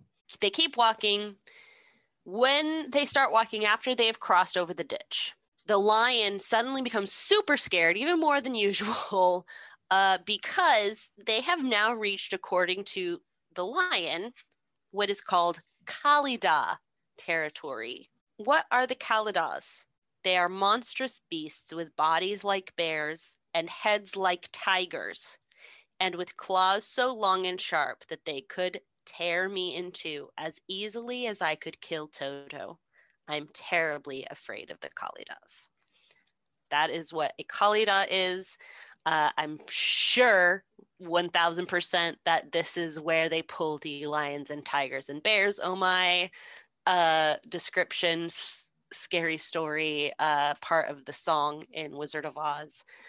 They reach another ditch. They haven't come across anything at this point, thankfully, but now they've reached another ditch, and this one is much bigger than the other one. It is very obviously too big to jump. So the Scarecrow, after a while, says, okay, Tin Woodsman, chop down this big tree right here. If you chop it down, it's going to fall across the ditch, and we can walk over it like a bridge. And they're like, brilliant. So the Tin Woodsman chops this big, huge tree. It falls, like they said. When this happens, the Kalidahs suddenly hear them, and they have come out, and they're like, oh, fuck. So everyone rushes across. As they run, the lion is the last one to cross. And right before he crosses, he roars and scares the shit out of the Kalidahs so that he can run over. But the Kalidahs don't get scared for long, so they start trying to follow them, and they are now crossing that bridge too. And they're like, ah, shit, they're coming after us. And so the Scarecrow is like, Tin Woodsman, now chop this tree so that it falls across the ditch into it. So the Tin Woodsman's like, brilliant again, chops the bridge that he then made until it breaks, and the Kalidahs fall into the ditch. They keep traveling. They reach a river. There's no more forest on the other side of this river, finally. They're like, all right, well, we're going to have to make a raft. They make a raft of wood. The Tin Woodsman, chops a bunch of shit. It takes over a day. On the raft, when they start trying to cross the river, they're using poles. They're super long, so they can reach the bottom, so they can propel you when they move. So they're using these types of poles to push them towards the other side. But unfortunately, the current in this river is very swift, and it gets very deep in the middle. Unfortunately, so deep that they struggle trying to get the poles down enough when they're trying to move. And when this is happening, they're moving further and further away down the current from the yellow brick road. The Scarecrow has dug his pole in, and it gets stuck. And he's pulled immediately from the raft because he's so light, because he's made of straw. So he is now holding for dear life on this pole in the middle of the river off the raft, and they're still flowing down the river's current, and he's like, fucking bye, I guess. The lion finally is like, I think we're close enough to the other side's edge that I can swim against this current, dragging all of us if one of you holds onto the raft. It's hard, but he is right. He can do it. They get across onto the other side. By this point, they've obviously flowed super far down away from the Yellow Brick Road. They don't even know where it is anymore. They can't even see the Scarecrow anymore. They rush back to the point where the Scarecrow is, and the Scarecrow sees them and waves, obviously, but they have no idea how to save him. And they're just like, fuck. And they're really sad. And just at this moment, serendipitously, a huge stork is flying by, happens to land and is like, what's good? And they're like, it's so serendipitous that you just landed here. Our friend is stuck in the middle of that river. And the stork is like, well, yeah, I can try and like pick him up, but like he's probably going to be too heavy. And they're like, oh no, he's not. He's made of straw. And the stork is like, oh, okay, well then yeah, I can go pick him up. And he picks the Scarecrow up and brings him onto the other side of the river with everyone else. And they're like, thank you so much. And the stork is like, yeah, cool beans, and then leaves. So that's really cool. So none of this is in the film version. Basically, all the part with the Kalidas and the raft is not in the movie version, either because it would have taken too long to do, or would have been too much money to do, or just. But I think it's really cool that the stork is what saved the Scarecrow, because in the scene where the Scarecrow and Dorothy are walking and they come across the cottage where the Tin Woodsman is, yes, there are storks, like a bunch of really big, like exotic looking storks in the background of that scene. And there's not a mention as to why. And I didn't think of it at all because I haven't read the book. I didn't think anything more into it, as it's just like the exotic birds, right, quote unquote, of Oz. But they threw that in because that is a pivotal scene in the book that they just didn't feel the need to add into. And I think that's really cool. Yeah. I'd like to mention also, The Wiz does not have either of these sequences in them either. They didn't bother with the Kalidas or the river. Yeah. This is the first instance, very much so, where like before now, like you've heard so far, that there's little bits and pieces that haven't been included but are kind of summarized more or less essentially in the story. This is the first instance that we've come across where, as of right now, there will be several more of these like little periods that are just cut completely out of the story when it comes to the movies / musical versions of covering Oz stories. Yeah. So after they've saved the Scarecrow, they start trying to walk back towards the Yellow Brick Road. They come across a field of poppies. These poppies have deadly fumes if you walk in them too long. And as they are walking, the Tin Woodsman and the Scarecrow realize that all the meat creatures, Toto and Dorothy and the lion, are becoming more and more lethargic and are falling asleep. And they're like, shit, that's right. Poppies have deadly fumes. These guys are going to die if we don't get them out of here soon enough. Also known as opioids. Yeah. These folks getting high as fuck out here. As fuck. So they're like, oh shit. They suggest that the lion try to run as fast as he can out of the poppy field because he's on all fours. And so the lion starts trying to do that and starts bounding, even though he's absolutely affected, just like Dorothy and Toto are. He starts trying to run out. And then the Tin Woodsman and the Scarecrow pick up Toto and Dorothy. They carry them out of this field. The lion, unfortunately, doesn't make it out. They pass his body. He has fallen asleep. So when they get out of the poppy field, there is a mouse that they see immediately. And this mouse is being chased by a wildcat. And the Tin Woodsman reacts very like knee-jerk and just kills the wildcat with his axe to save the mouse. And he does honestly feel a little bad about it because he obviously doesn't like killing things. he saved this mouse. And it turns out that this was a great call, because the mouse that he has just saved was apparently the queen of all field mice. So he has saved this mouse, and she calls her like liege mice, and they all come and praise the Tin Woodsman and his friends for saving their queen. The queen is like, how can we ever repay you? And the Scarecrow is like, oh, well, now that you mention it, we actually need a favor because one of our friends is stuck in the fucking poppy field. So I need you all to go. How many mice are you? And they're like, we're a bunch of us. And the Scarecrow's like, great.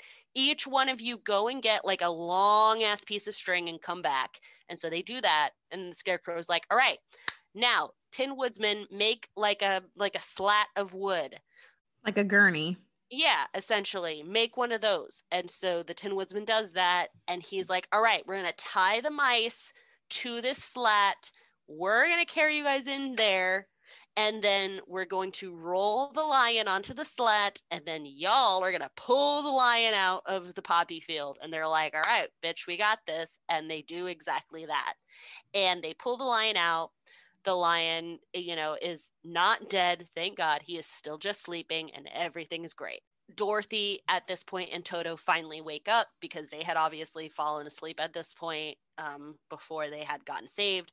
So the queen thanks everyone and says to Dorothy and her friends, we'll always come if you need us. Here's this like whistle necklace. Basically, there's this like thing that the mice give them that is this whistle, and they're like, blow this whistle and we will always come wherever you are. And the mice leave. They have to wait a little while for the lion to wake up. They wait like a night. The lion wakes up too. Awesome. Let's go find the Yellow Brick Road again. Okay, so here, this moment is a little bit different in the 1939 version and incredibly controversial. Dorothy and her three pals are walking through this poppy field.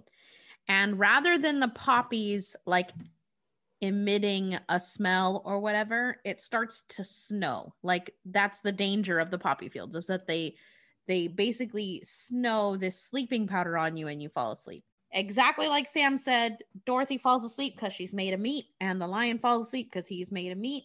The Scarecrow and the Tin Man pull Dorothy out, and they get her to wake up. And then the three of them together, there's no field mice in the movie. Like they don't even bother with the field mice aspect of it. Basically, the Tin Man cries because he's so upset that Dorothy has fallen asleep and that the lion has fallen asleep. So he's crying. His oil is crying. And he drips his oil tears onto Dorothy's face and she wakes up. He drips his oil tears onto the lion and the lion wakes up. And then they get to the Yellow Brick Road and they go on their way. Okay, that's how they resolved not using the mice. Now, I will tell you why this scene is controversial as fuck. The snow that they used in this film was not like it is now, where they used like potato flakes. Or even actual like chopped up ice. Like they didn't just throw ice in a wood chipper and were like, hey, look, it's fucking snowing. They used what old Hollywood used to use as snow in films prior to 1940. Can you guess what it is, Sam? Asbestos. They fucking rained asbestos for multiple takes on these four amazing actors and actresses, because that's what they fucking used for snow. You would think, it was 1939. Maybe they didn't know the dangers of asbestos at the time. That was before asbestos was deemed super duper dangerous. No. You would be wrong. The dangers of asbestos were found several years prior to the filming of this movie. They were still like, fuck it, we're going to use asbestos as our snow. Like, it'll be fine. No big deal. So that's where this shit just goes off the rails at this point with The Wizard of Oz. Like, they literally rained asbestos on this cast, and we're just like, okay, now it's time to sing a song. Like, and go to the Emerald City. About all of the stars of this, like the people who played the Scarecrow and the Tin Woodman. And Yeah, these were all really and big Judy people, really big Garland. stars. And they all died. And they absolutely died sooner than they could have. And Yeah. I 1000% am going to say it now. Asbestos probably played a little bit of a factor in that. Oh, yeah. And definitely makeup. Like a lot of the stuff that went into this film played a part in the deaths. I would think the health of the characters of this film for sure. Okay, and now for where we get just completely off the rails, we're going to talk about this scene in The Wiz. You got to stick with me here, guys, because oh my God. The Wiz, I'm scared. Like I said several times, is a modern look that takes place in a big city. There's no poppy fields in a big city. That's not a thing that exists. We're not in just some big, vast, grassland. Unless you're in Central Park or something, yeah. Yeah. Dorothy and her pals, the Lion, the Scarecrow, and the Tin Man, are walking down the Yellow Brick Road looking to get to the Emerald City. And they happen upon a strip club. And there are neon signs all over the place that's just lips, hot, girls, blah, blah, just obnoxious signs. Boobs. Yeah, basically, yes. And there's a bunch of female dancers that are meant to represent the poppies dancing out in this area that is in front. Basically, the actual strip club is set in the background, and the foreground is what would be, I guess, the parking lot of this strip club, in front of it, between the Yellow Brick Road and the strip club. All of these girls are out dancing, trying to seduce people to come into the strip club. Basically, they're like the poppies were in the way of this shortcut to get to the other side of the Yellow Brick Road to get closer to the Emerald City. The dancers are this alluring thing trying to distract you from continuing on your path down the Yellow Brick Road, right? Rather than getting drugged by poppy aroma, both Dorothy and the Lion, the meat sacks, are enticed by whatever it is that these cabaret dancers are doing to them. Oh, shit. And get pulled into this. And so basically, there is some Diana Ross bisexual vibes going on. I think initially it wasn't I'm enticed by what's happening. I think the dancers are meant to be hypnotic in a sense. It's not supposed to be oh, they're super hot. I'm going because I want to go fuck that over there. I think it's meant to be the way that they're moving and the things that they're doing is supposed to be just entrancing her. Because she gets this glazed look on her face, and the Lion gets this glazed look on his face, and they just start walking towards them. The dancer girls push them onto this elevator lift thing, and then Dorothy and the Lion go up to the top of the building that's right next to them. Basically, the lift is what a window washer would use, similar to that, on the outside of the building. And they end up at the top, and the Scarecrow and the Tin Man are sitting there, and they're just what the fuck do we do? Right. They had no control. They couldn't be controlled, or they were being controlled by these dancers. Yeah. So they make their way through the group of dancers who are trying to entice them or whatever, seduce them, hypnotize them. And they can't. The dancers can't do anything to them because they don't have a brain and they don't have a heart. They're not alive, basically. Yeah. And then they follow Dorothy and the Lion up to save them. And they basically do the same thing that they did in the movie where the Tin Man cries and it wakes them up. Dorothy and the Lion are both what the fuck just happened? Shit. What? Wow. So yeah, that's not a single person can convince me that this wasn't meant to represent that Diana Ross's Dorothy was bisexual as fuck. And the Wiz's Dorothy is now officially a bicon, certified by me. You can quote me on that. Anyone listening to this podcast, you're welcome. That's awesome. I mean, if you keep going, I totally forgot about the poppies in the Wiz. I totally forgot about that. I mean, if you jump into like Wicked, then there's some definite like gajillion%. like Elphaba and Glinda are gajillion, quintillion percent. So we've finally come to the Yellow Brick Road. To get back to the story, we've finally gotten back to the Yellow Brick Road. They continue down, and it's all gravy from here. They have to stop once at another nice person's home for the night, and then the next day they reach the Emerald City. When they come here, there's this huge wall. They have to go through the gates. They meet the guardian of the gates. The guardian asks them to wear green-tinted spectacles. There is a explicit reason. No one who comes into the Emerald City is allowed to not wear these, because these green-tinted spectacles, according to the Guardians of the Gates, keep their eyes from being blinded by the city's brilliance. It is a health hazard. So they go through the little like anteroom where the Guardians of the Gates gives them their glasses and fastens it to them so that they can't take them off. And then he releases them into the Emerald City, where they are led through the city. They go to the palace, and at the palace they are introduced to a soldier and a waiting girl.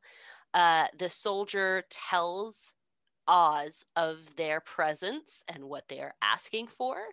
And then after a while, the soldier comes back, and the soldier tells them that they will be seen one at a time, one a day. So they're like, that's fucking random. Why? And he's like, I don't fucking ask. He's Oz the Great and Powerful. Like, bitch, I didn't fucking ask why. I just said yes. So the waiting girl takes them to some very awesome ass rooms. They essentially are treated like royalty, you know, like they've never been treated in their lives. They get great ass rooms. They're, you know, they get great clothes, they get great treatment, etc., etc. And then each one is called day by day to see the wizard. Dorothy is first. When she walks in, she sees a giant head. When the Scarecrow walks in the next day, the Scarecrow sees a lovely lady that is like of normal size in the throne. When the Tin Woodsman goes in on his third day, he sees the Great and Powerful Oz as a very terrible, huge, scary beast. When the Lion goes on the fourth day, he comes in.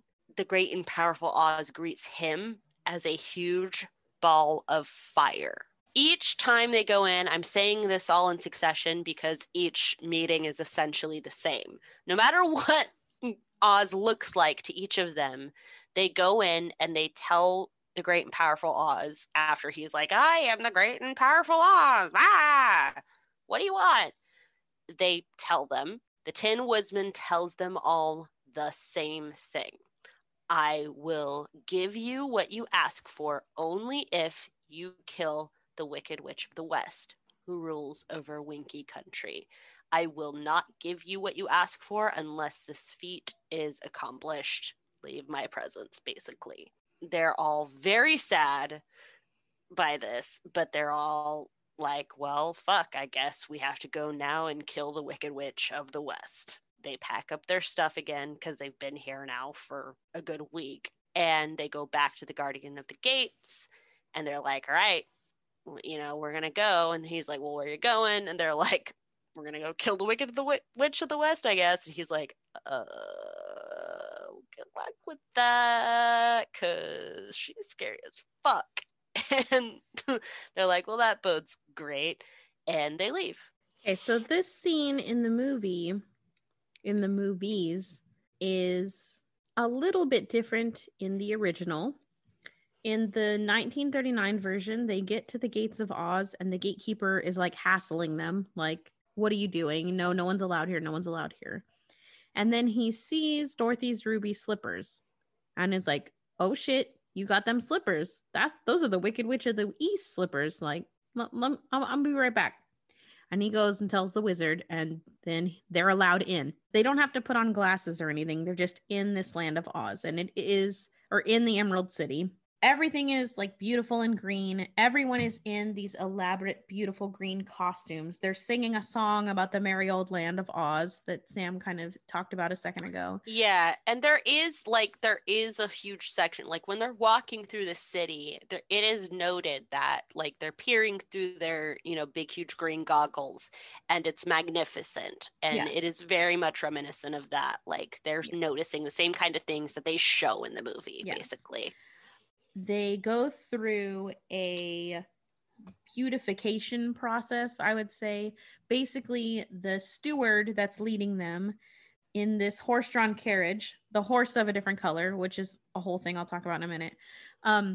He leads them to this place, and he's like, well, you can't see the wizard looking like that. Like, you guys have been on this super long journey. You guys need to get cleaned up. So he sends them all, and they separate, and we get glimpses of each of them in their rooms. Like the scarecrow has been taken all apart. He's being restuffed and put back together. So he's like all proportionate and perfect. The Tin Man has been buffed out, and he's not rusty anymore. He's beautiful and shiny and sparkly. The lion has had his whole costume like brushed out and beautiful. His hair has been curled. He's got like a big bow in it. Dorothy's hair has been curled and prepped, and her clothes have been washed and stuff. Everyone's looking immaculate. Then they get to the door of the wizard's chambers, and they're like, we need to see the wizard. Basically, the wizard's like, no, go away. And then and they're like, no, we've traveled forever. Like, I was sent here by Glinda the Good. I was told you would help us. And upon hearing that, the wizard is like, okay, sure, come on in. And all four of them go into the wizard's chambers, and they see this giant head, like Sam was saying that Dorothy saw. They all are together, and they're seeing this giant green head, and it's talking to them, telling them all of these different things. They're telling them about their dreams, their wishes. I want to go home. I need a heart. I need a brain. I need courage. And he's like, well, you can't have any of that unless I get something in return. I need you to bring me the Wicked Witch of the West's broomstick. So they changed this in the movie, rather than I want her dead, to the broomstick, because they were afraid that it was going to scare people. And they didn't want to frighten young audiences, because this movie was meant with the intention of being a family film. Like kids can come and not be super duper scared of it. So they didn't want to add the death, like force. Kill this person. Yeah. Saying those words is something that is a little scarier when you are watching it than when you read it for a child. Like, that's for sure. 1000% a thing. For sure. So the wizard says, bring me the broomstick of the Wicked Witch of the West, and then we'll see about your wishes. And the gang is like, that sounds horrible, but all right, let's go. So they grab they grab Toto, they get all their stuff together, and then they head out. Now, yeah, by the way, Toto is still there. Yeah, Toto he hasn't been mentioned yet for a while, but he is there for sure. And let me tell you, like, I don't know how many infinity fucking takes it took, but if you watch this film from start to finish, the 1939 version, and just watch Toto, you will be watching the most well-behaved, best acting dog that has ever existed in cinema. That dog was treated as fuck, for sure. I know for sure they did a ton of takes to get everything exactly right, but the way that they cut this movie together makes that dog seem like I could tell that dog right now, go grab me a Pepsi and a bag of chips from the kitchen, and that dog would come back with exactly a Pepsi and a bag of chips. Like, forget that dogs are colorblind. Like, that dog would just figure it out because yeah, no, Toto for sure. Is like the way that they cut this film is incredible. Toto looks so smart. And it's actually exactly the same in the entire story. I haven't mentioned him because it hasn't become super pertinent to the story plot points yet. Yeah, his part but is very small. He's never ignored in any of this stuff. He has reactions to everything. The narrator actually says, like, there's 5 travelers. There's Dorothy, the Scarecrow, the Tin Woodsman, the Lion, and Toto. Yes. And Toto is always given a reaction to things that are going on. Yes. It's just not something that has gotten actual, like, meaning in terms of the plot going on yet, and that's why I haven't mentioned it yet, but he's super present throughout the entire thing, and it's funny. He has funny reactions to stuff. Yes. I will say the 1939 version did an incredible job in capturing that and treating Toto as a 5th member of the squad. They did a really good job, and the dog that they had that played Toto was just incredible. Or the couple of dogs that they had that played Toto, they were just like on point. Now, The Wiz is something different, and because we're talking about Toto, I'm just going to jump into Toto in The Wiz. The Toto that they got for The Wiz was a hot fucking mess. I don't know if that dog just wasn't well trained or if Toto was just like a super afterthought. It was probably both, honestly. Right, combination. Because that dog could not, like, okay, you're going to walk from this point to this point. Like, when I blow this whistle, little doggy, like, you're going to come over to here and you're going to get your little treat. Like, because that's what dog trainers do on sets. Like, you start here and you're going to walk over there, and that's all you got to do for the take. Right. This dog was all over the fucking place throughout the entirety of The Wiz. At a lot of points, like, I kept turning to Otis and asking him, where the fuck is Toto? Because he just, like, wasn't in the shots. Like, Dorothy wasn't holding him. Yeah. And I'm sure a lot of that is because it was a full-scale musical. Like, the extras on that, there was like 50 or 60 dancers at any given point where there's a musical number. There's like 60 extra people on set besides Diana Ross and Michael Jackson and, you know, Nipsey Russell, who played the Scarecrow, and Ted Ross as the Lion. Like, there was a ton of folks on set. So I can imagine that this little dog was just terrified, rather than in like the original Wizard of Oz. It was like the main 5 people almost the whole movie. And then like the Emerald City, here's another like 30 folks.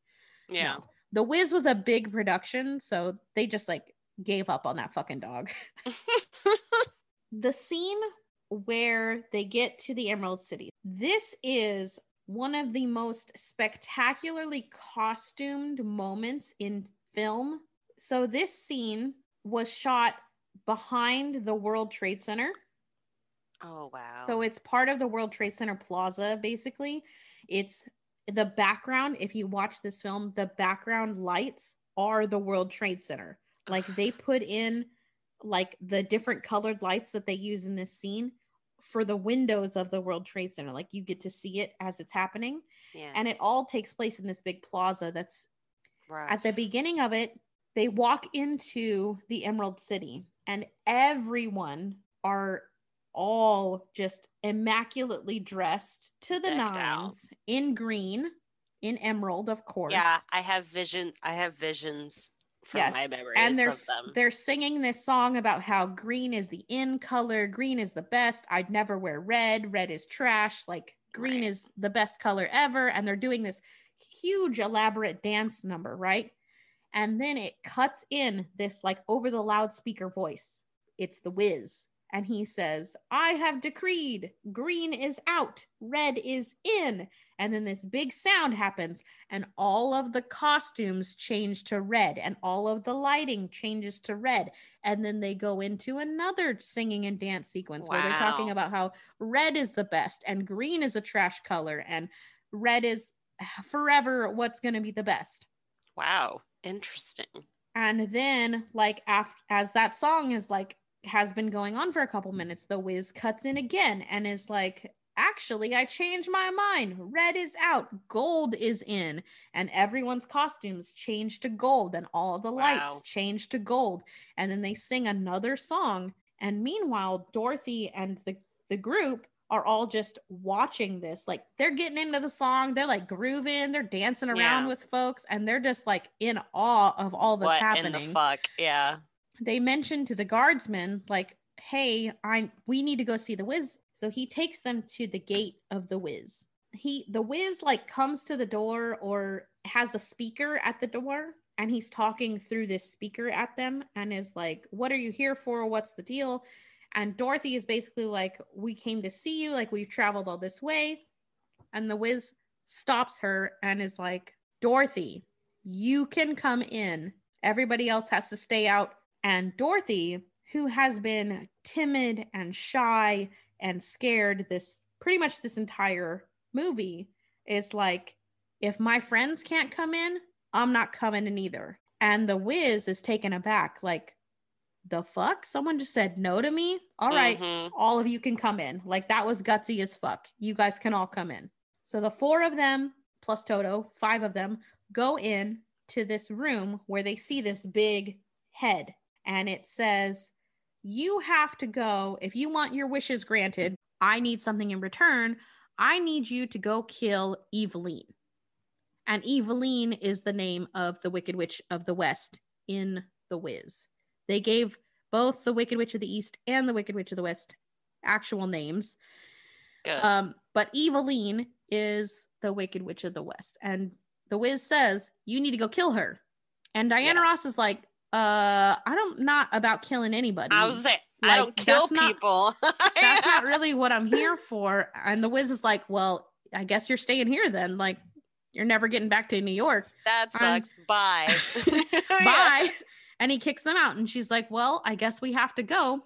So they go and they get, like you said, they get to stay in these like fancy ass hotel rooms. And Diana Ross is staying in her room and she's just like becoming really overwhelmed. She's thinking about like what has to be done to get home. And one by one, each member of her group comes in and is talking to her about, you know, what needs to be done. And they're all kind of like, you know, I can live without a brain. Like, that's, I guess I don't need that. And I don't need that. And I don't need this. But Dorothy, like, how are we going to get you home? Like, we have to figure out a way to get you home. Yeah. And Dorothy's like, well, I guess we have to go find Eveline. So they grab all their stuff and they head out, start on their journey to go find Eveline.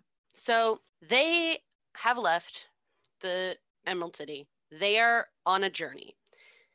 It's kind of in a deserty landscape going to the west.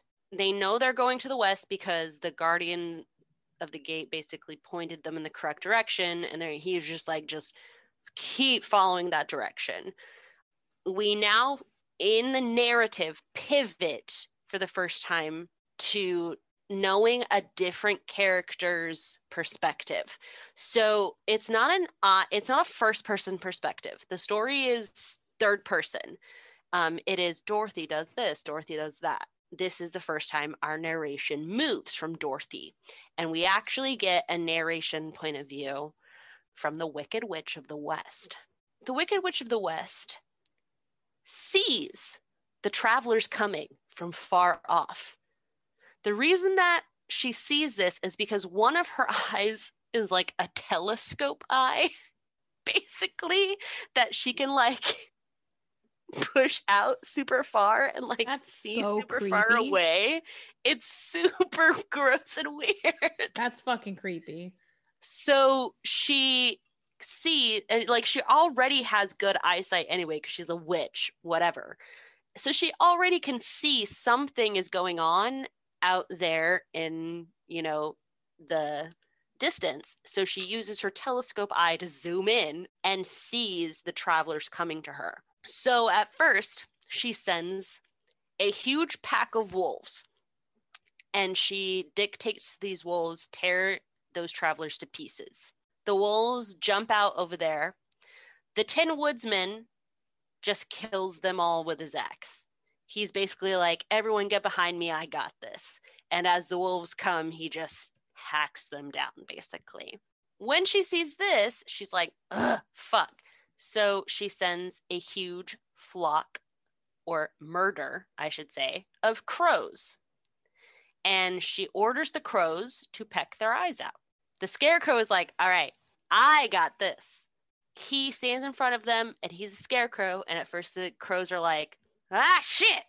But then one by one, the crows are all like, nah, that's just a scarecrow. So one by one, they come down.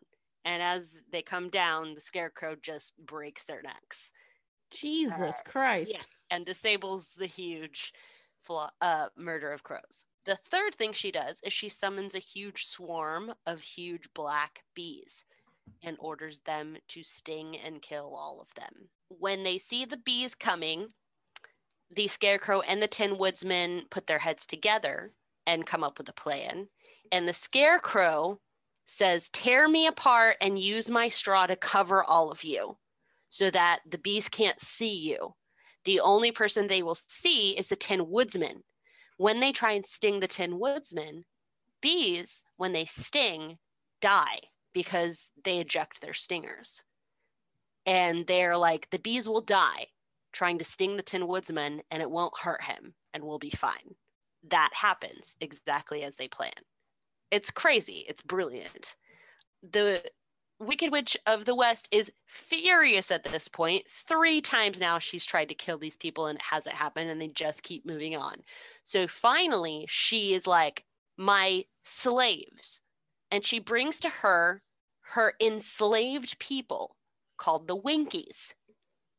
The Winkies are the native people of this land, and these are her slaves. And she sends a huge group of them out to attack and kill them. The lion is just like, it's fine, guys, I got this. Comes out into the front and scares the shit out of the Winkies and roars at them. And the Winkies are scared as fuck. And they're like, absolutely the fuck not. We're not going up against that lion. And they run back to the Wicked Witch of the West. She is very angry. She beats them when they come back for not listening to her. And then she sends them back to their work. And now she's very upset and she's very worried because 4 things now should have killed those travelers and it hasn't happened and they are still coming and she doesn't know what the fuck to do. Then she remembers she has a golden cap. This golden cap is enchanted. The enchantment on her gold cap brings a race called the winged monkeys, monkeys with wings. These winged monkeys have to do whatever she says because she is the owner of the golden cap. The enchantment only covers the owner's commandments of the winged monkeys for 3 times. We're told by the narrator this. And we are told that the Wicked Witch has already used 2 of her 3 times that she gets to use this. The first time she used it was when she enslaved the Winky people to rule over the Winky country, the West. The second time she used it was to defeat the great and powerful Oz out of the Western country. And she has one last use of the golden cap to have the winged monkeys help her.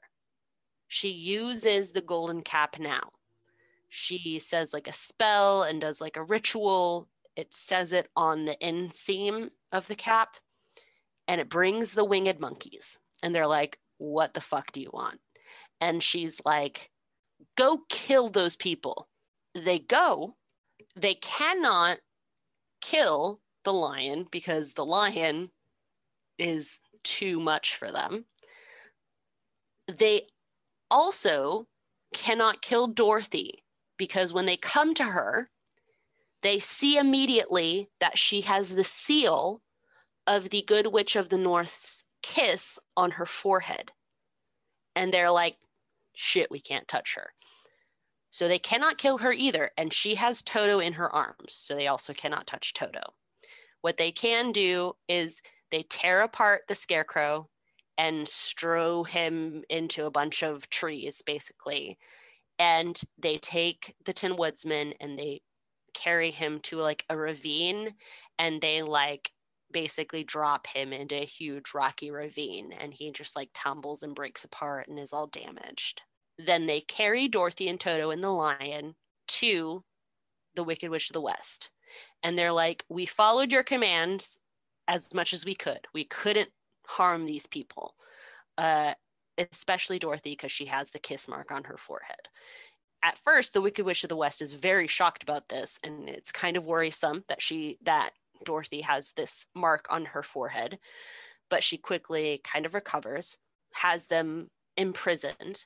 Her plans for the lion at first are to harness him, like to draw her chariot, basically. She thinks like, aha, everyone else has horses that draw their chariots. I'm going to have a lion. Cool. Unfortunately, the minute she tries to approach the lion in his little, prison pen, he is fierce as fuck and snarls and tries to rip her goddamn head off. And so she can't even get near him. So she's like, fine, if you're going to be like that, I'll starve you. And yeah, you'll see how fierce you are when you're dying for some food. Then you'll do whatever I say. Unfortunately, this doesn't work for her, because every day, we're told later on, she comes and is like, you hungry enough yet? And he's like, no, I will fucking kill you if you come into this jail. Because Dorothy, in the middle of the night every night, is sneaking to his pen and giving him food. Dorothy, by the way, and Toto, she decides to make them her slaves, because when she sees Dorothy, she knows that she cannot kill the little girl because of the seal on her forehead. But Dorothy has the silver shoes, and she really wants those silver shoes. She's like, all right, I'm going to enslave this little girl, and I'm going to try and figure out how to get these shoes off of her. The reason she has to try and figure this out is because Dorothy never takes the damn shoes off. The only time she takes the shoes off is A, when she is sleeping in the middle of the night, and B, when she bathes. This is a problem for the Wicked Witch of the West, because apparently, number one, she's afraid of the dark. So she cannot sneak into Dorothy's room in the middle of the night and take the shoes. And two, when Dorothy is bathing, the shoes are next to her, and the Wicked Witch of the West is even more afraid of water than she is of the dark. She has to try and scheme a way to get the shoes off of Dorothy's feet. She essentially just comes up with the plan of tripping the little girl so that when Dorothy trips, the shoe flies off her foot. She makes an invisible bar with magic in the middle of the floor and is like, Dorothy, go get that thing over there. And has Dorothy walk across the floor where there's this invisible bar on the floor, and Dorothy trips. One of the shoes fly off. By the way, at this point, BTW, they've been enslaved for over a month at least. Jesus. She trips Dorothy. One of Dorothy's silver shoes flies off of her foot. The Wicked Witch of the West picks it up and is like, haha, it's mine now. She only has one, but eventually she'll get the other one, right? And Dorothy is like, what the fuck, bitch? Give me back my shoe. And the Wicked Witch of the West is like, no, absolutely the fuck not. And Dorothy is like, dude, that's my shoe. Give me back my fucking shoe. And the Wicked Witch of the West is like, bitch, what are you gonna do about it, basically?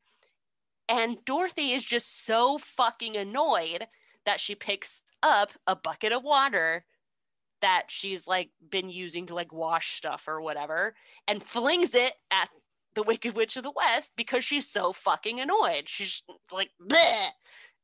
Like throwing a drink in someone's face is essentially the same energy here. Dorothy just picks up a bucket of water and throws it on the Wicked Witch of the West, not understanding apparently what the narrator knows, and we learn very quickly, water is a huge detriment to the Wicked Witch of the West. It is her downfall. She's now been doused in water and she is melting, and immediately is like, what have you done? You've killed me.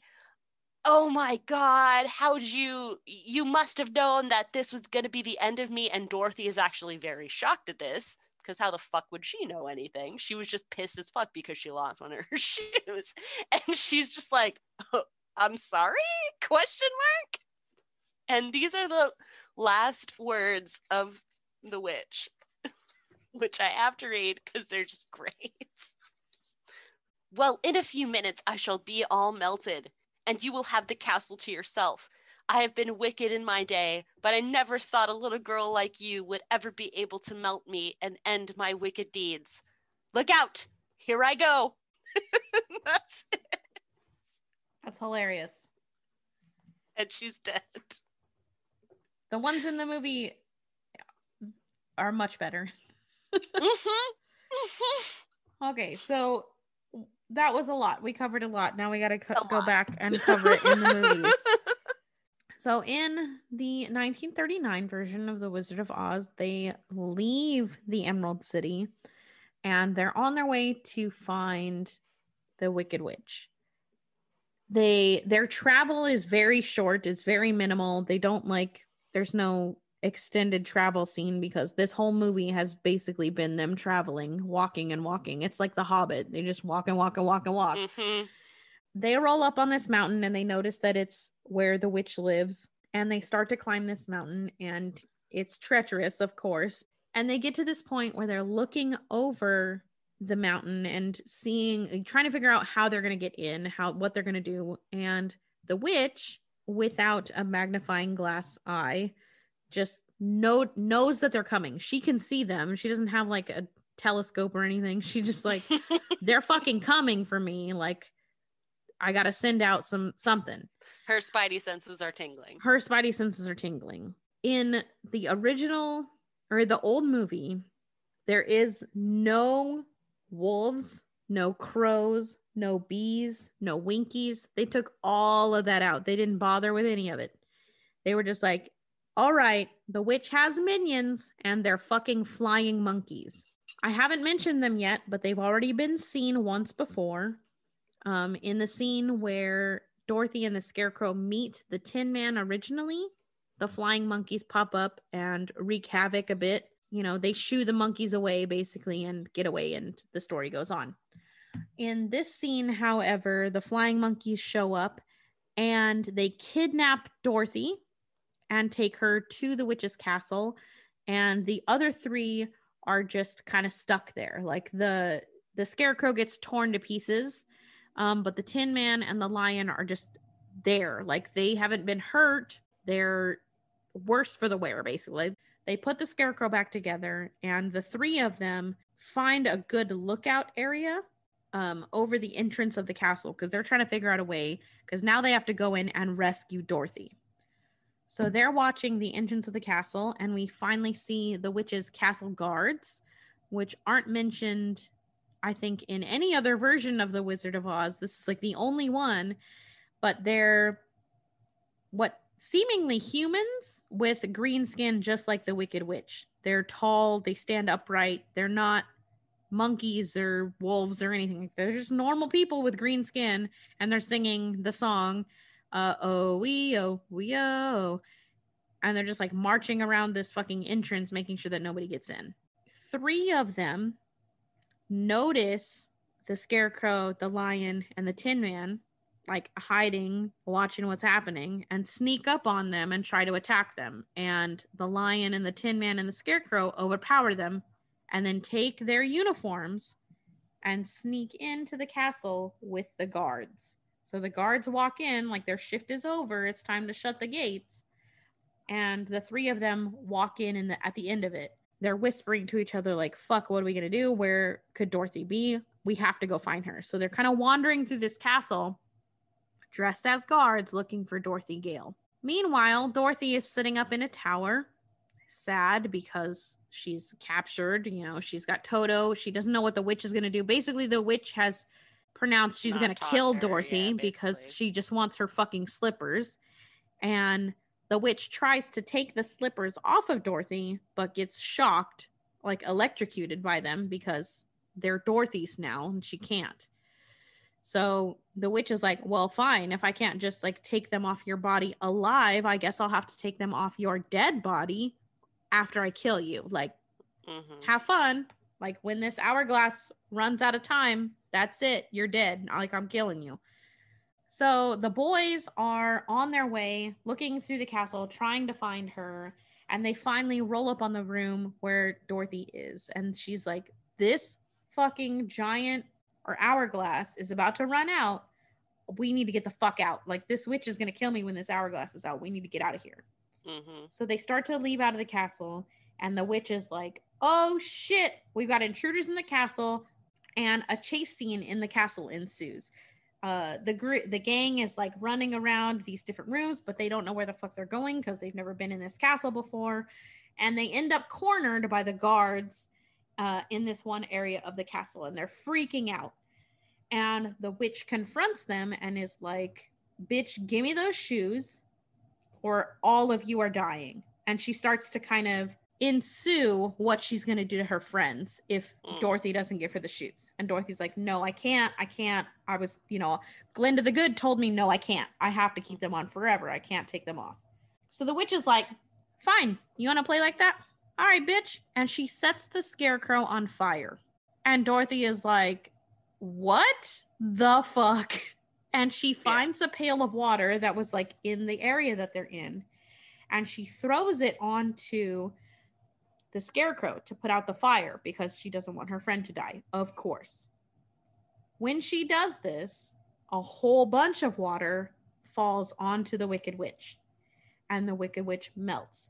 Much like in the book, she has this whole like screaming, yelling diatribe about, you killed me, you did all this, you did these things. And the famous line the movie says, the Wicked Witch says, is, oh, I'm melting. Oh, what a world. And she's just like screaming, and then she falls into this like puddle and she's gone.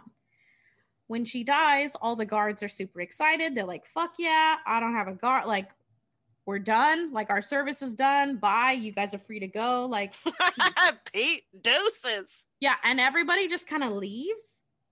And the group just like heads back to the Emerald City. All right.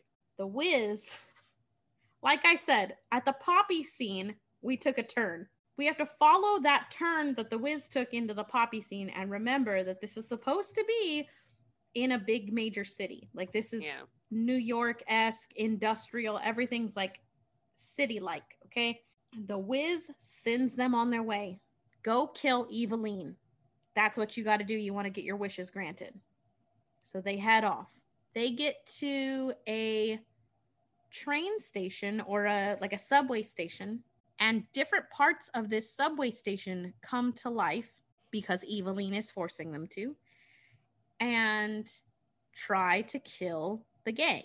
So like trash cans have teeth and they're trying to attack everybody, and the subway pillar, like the pillars in the subway, grow legs and break away from like where they're standing. That's awesome. This is nightmare fuel. This section of the movie is literal nightmare fuel. They're going through this subway thing, and everything in this subway station is trying to attack them. To life. Coming at to them. Eat And them. the Cowardly Lion is continually stopping all of these bad things from happening to his friends. He's the one who breaks the garbage cans so they don't so they don't tear apart the scarecrow. He's the one who breaks the locks so that they're not hurt by the pillars. And he's the one who rescues Dorothy when she's super in trouble. Okay, so the Cowardly Lion does his thing. They run out of that area and they run to what is like a parking garage. And they're running around this parking garage, running away from, I guess, the winged monkeys, but they're much more gruesome than monkeys would be. Like, imagine any 80s film that had like a prosthetic monster. Like, that's what it is. It's like the mouth is absurd and it's moving all weird and it's just creepy. But these are her flying monkeys, and they're all on motorcycles. Like, they don't fly. They're on fucking motorcycles, and they're chasing this group through this parking garage. Nice. In this scene is where the Tin Man shows that he has heart, because Sam was talking about that earlier, against the wolves and the crows and the bees and the Winkies. All of these characters, all of the main characters are showing that they do have the characteristics of that they're hoping to get from the Wiz. Mm-hmm. The Tin Man shows that he has heart. He's proving that he cares for all his friends and he's taking care of them. And the Scarecrow proves that he has brains because he's the one who outsmarts all of them and protects the rest of the group. They hide in a trash, like a big trash can, a dumpster, and are encircled by the flying monkeys on their motorbikes and captured. They are taken to Eveline's sweatshop because, again, this is like modern day industrial stuff. So the Wicked Witch of the West, Eveline, runs a sweatshop, and all of the people who who work in the sweatshop, her slaves, they're all dressed the same. They all have these grotesque, like puppety faces, like burlap sack type faces.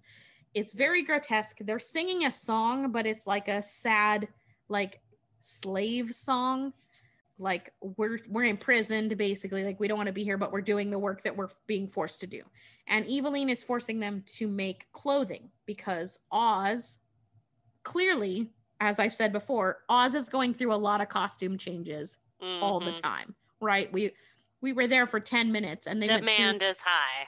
The demand is high. They went through 3 full costume changes in different colors. So Eveline is supplying the city of Oz, or the Emerald City, with all of their costume changes. So her sweatshop is taking care of that, and her slaves are in charge of that. The monkeys bring Dorothy and the gang to the sweatshop, and she's like, look, bitch, I want those slippers. They belong to my sister. Give me those slippers. And Dorothy's like, nah, bitch, you can't have them. They're mine. I can't take them off. Sorry. And Eveline's like, okay, well, you wanted to do this the hard way. We're going to do it the hard way. So each of the members of the gang are tied up in some way. The Scarecrow is on a table. The first thing she does when Dorothy says no is she rips the Scarecrow apart, takes all the paper and pieces out of him. And the Scarecrow is just like, it's okay. Like, I can be rebuilt. Like, I can be restuffed. It's fine. I'm fine. The next one is the Tin Man. So they have the Tin Man laid down in what looks like an iron lung, but it's a fucking, like, metal press. And they pull this thing down and press. They flatten the Tin Man. Except his head is sticking out. And he's like, it's okay. Like, I'm good. It was just my body. Like, it can be fixed. I'm made of tin. Like, who gives a shit? Yeah. Now, the lion, they have strung up by his tail. And no, like, that's gonna hurt his spine. Yeah. So she pulls the lion up by his tail, and he's just hanging there. And the lion's like, I'm all right. Like, I'm good. Like, my tail's strong. I'll be fine. No. And so all 3 of them have. This is where my, like, fur parrot comes out. I'm like, no, cats' tails are so important. Yeah. So all 3 of them have reassured Dorothy at this point, like, it's okay, Dorothy. I'm fine. Like, it's all right. Just do not give her the slippers. And Eveline is furious at this point. She's like, okay, all right, you forced my hand. Bring Toto. Bring the dog. And she threatens to throw Toto into a furnace. Dorothy is beside herself because not only is Toto her friend in Oz, Dorothy has been her companion in the real world as well. Like, Dorothy is her fur baby, or Toto is her fur baby. She's freaking the fuck out. And Dorothy is just like, okay. I will give you the slippers if you do, like, just don't hurt my dog. Right. Eveline's like, okay, you can get the rest of your friends. Give me the fucking slippers. So she goes to rescue the Scarecrow, or to walk over by the Scarecrow and, like, fix him up before she gives the slippers. And the Scarecrow kind of whispers to her and, like, hey, Dorothy, look up there, look up. And she sees a fire alarm that would set off the sprinklers. She's like, oh shit. So she's continually talking to Eveline about, like, giving her the slippers, trying to convince her, and, you know, she's elongating the conversation. She's talking to the Scarecrow as well. She's, like, standing on a table trying to get, like, parts of the Scarecrow down, and then she's like, bitch, and she pulls down the fire alarm and it sets off the sprinklers. Shit. Now, just like in the other 2 versions of the Wizard of Oz, when the Wicked Witch of the West gets wet, she melts. So Eveline melts. Now, because they're in a sweatshop and everyone was clearly slaves, when Eveline melts, all the slaves' bonds, their magic bonds that were tying them to this sweatshop, are breaking. And we see this transformation scene into another one of the greatest songs that have ever existed in musical theater. And we get the song Brand New Day. All of these characters in this sweatshop, they have been dressed to the full body coverage in these big baggy red clothes and these like puppet face sacks over their head. In this scene, Brand New Day, after Eveline is killed, they unzip their masks, which they have these big zippers that are like across their face. It's kind of grotesque, but it's fine. They unzip their faces and reveal their natural body. And then they shed their clothes and reveal they're all in like dancers gear, basically. That's like awesome. Bikinis and like tiny boy shorts. Like all the guys are in like these tiny just underwear looking things. Of course. And they perform this fantastic song and dance sequence with the main four characters and all of the slaves from this factory. Incredible. Like the transformation scene is so great. Everyone is transformed and the song is over. Then, everyone's thankful for Dorothy, and then they head back to go see the Wiz. Just some things that Katie mentioned, like for instance, when the Wicked Witch of the West sets the Scarecrow on fire. This is alluded in the book. It doesn't happen like it does here, but in the book, there are parts before this that are mentioned just here and there that reveal essentially that the Scarecrow is very afraid of fire. Like, that is his biggest fear. Like, everyone has a biggest fear. Obviously, the Wicked Witch of the West's fear is water, and the Scarecrow is basically like the exact opposite of the Wicked Witch of the West, in that his biggest fear is literally in response to that question. In the book, his response at one point is a lighted match. He is very afraid of fire because he's made of straw, obviously. He's going up in an instant. Yeah, so that is something that is definitely drawn in from the book for the movie. Dorothy just, in the book, doused the Wicked Witch of the West because she was annoyed as fuck, and it just so happens that the Wicked Witch of the West is dead now. So she's like, well, fuck, I guess we're all free now. So she goes and frees the lion, and they both go and tell the Winkies that, hey, you guys are free now. And the Winkies are like, holy shit, like basically as happy as the soldiers in the movie, etc., are just like, oh, fuck, we're free. It is a brand new day. For, a Wiz reference, they're very happy. They've been enslaved by the Wicked Witch of the West for a long time. And they're just like, we love you so much. How could we ever repay you? And Dorothy and the lion are like, well, we had two friends that the winged monkeys actually hurt. We would be really upset if we couldn't go and see, at least if there was a way that we could help them. So the Winkies are like, absolutely. And the Winkies mobilize and they go out into their land, to find where the Scarecrow was torn apart and scattered in the trees. And they find all of his bits and pieces, and they bring him down, and they sew him back together and fill him back up. And they go to the ravine where the Tin Woodsman was, and they find his body, and he is severely broken and, dented, obviously, and busted up. Dorothy is like, oh no, like, do you guys have anyone that is going to fix him? And they're like, oh yeah, the Winkies are really good at tinsmithing. Like, we're actually really good metal workers. That's like what we do. They fix the Tin Woodsman back up very well. And they, improve him even in some areas, and, make him all well. They fix his axe, like his axe broke, and they like make his new axe out of like gold and shit. It's great. And they love him so much that they're like, we want you to become the ruler of us.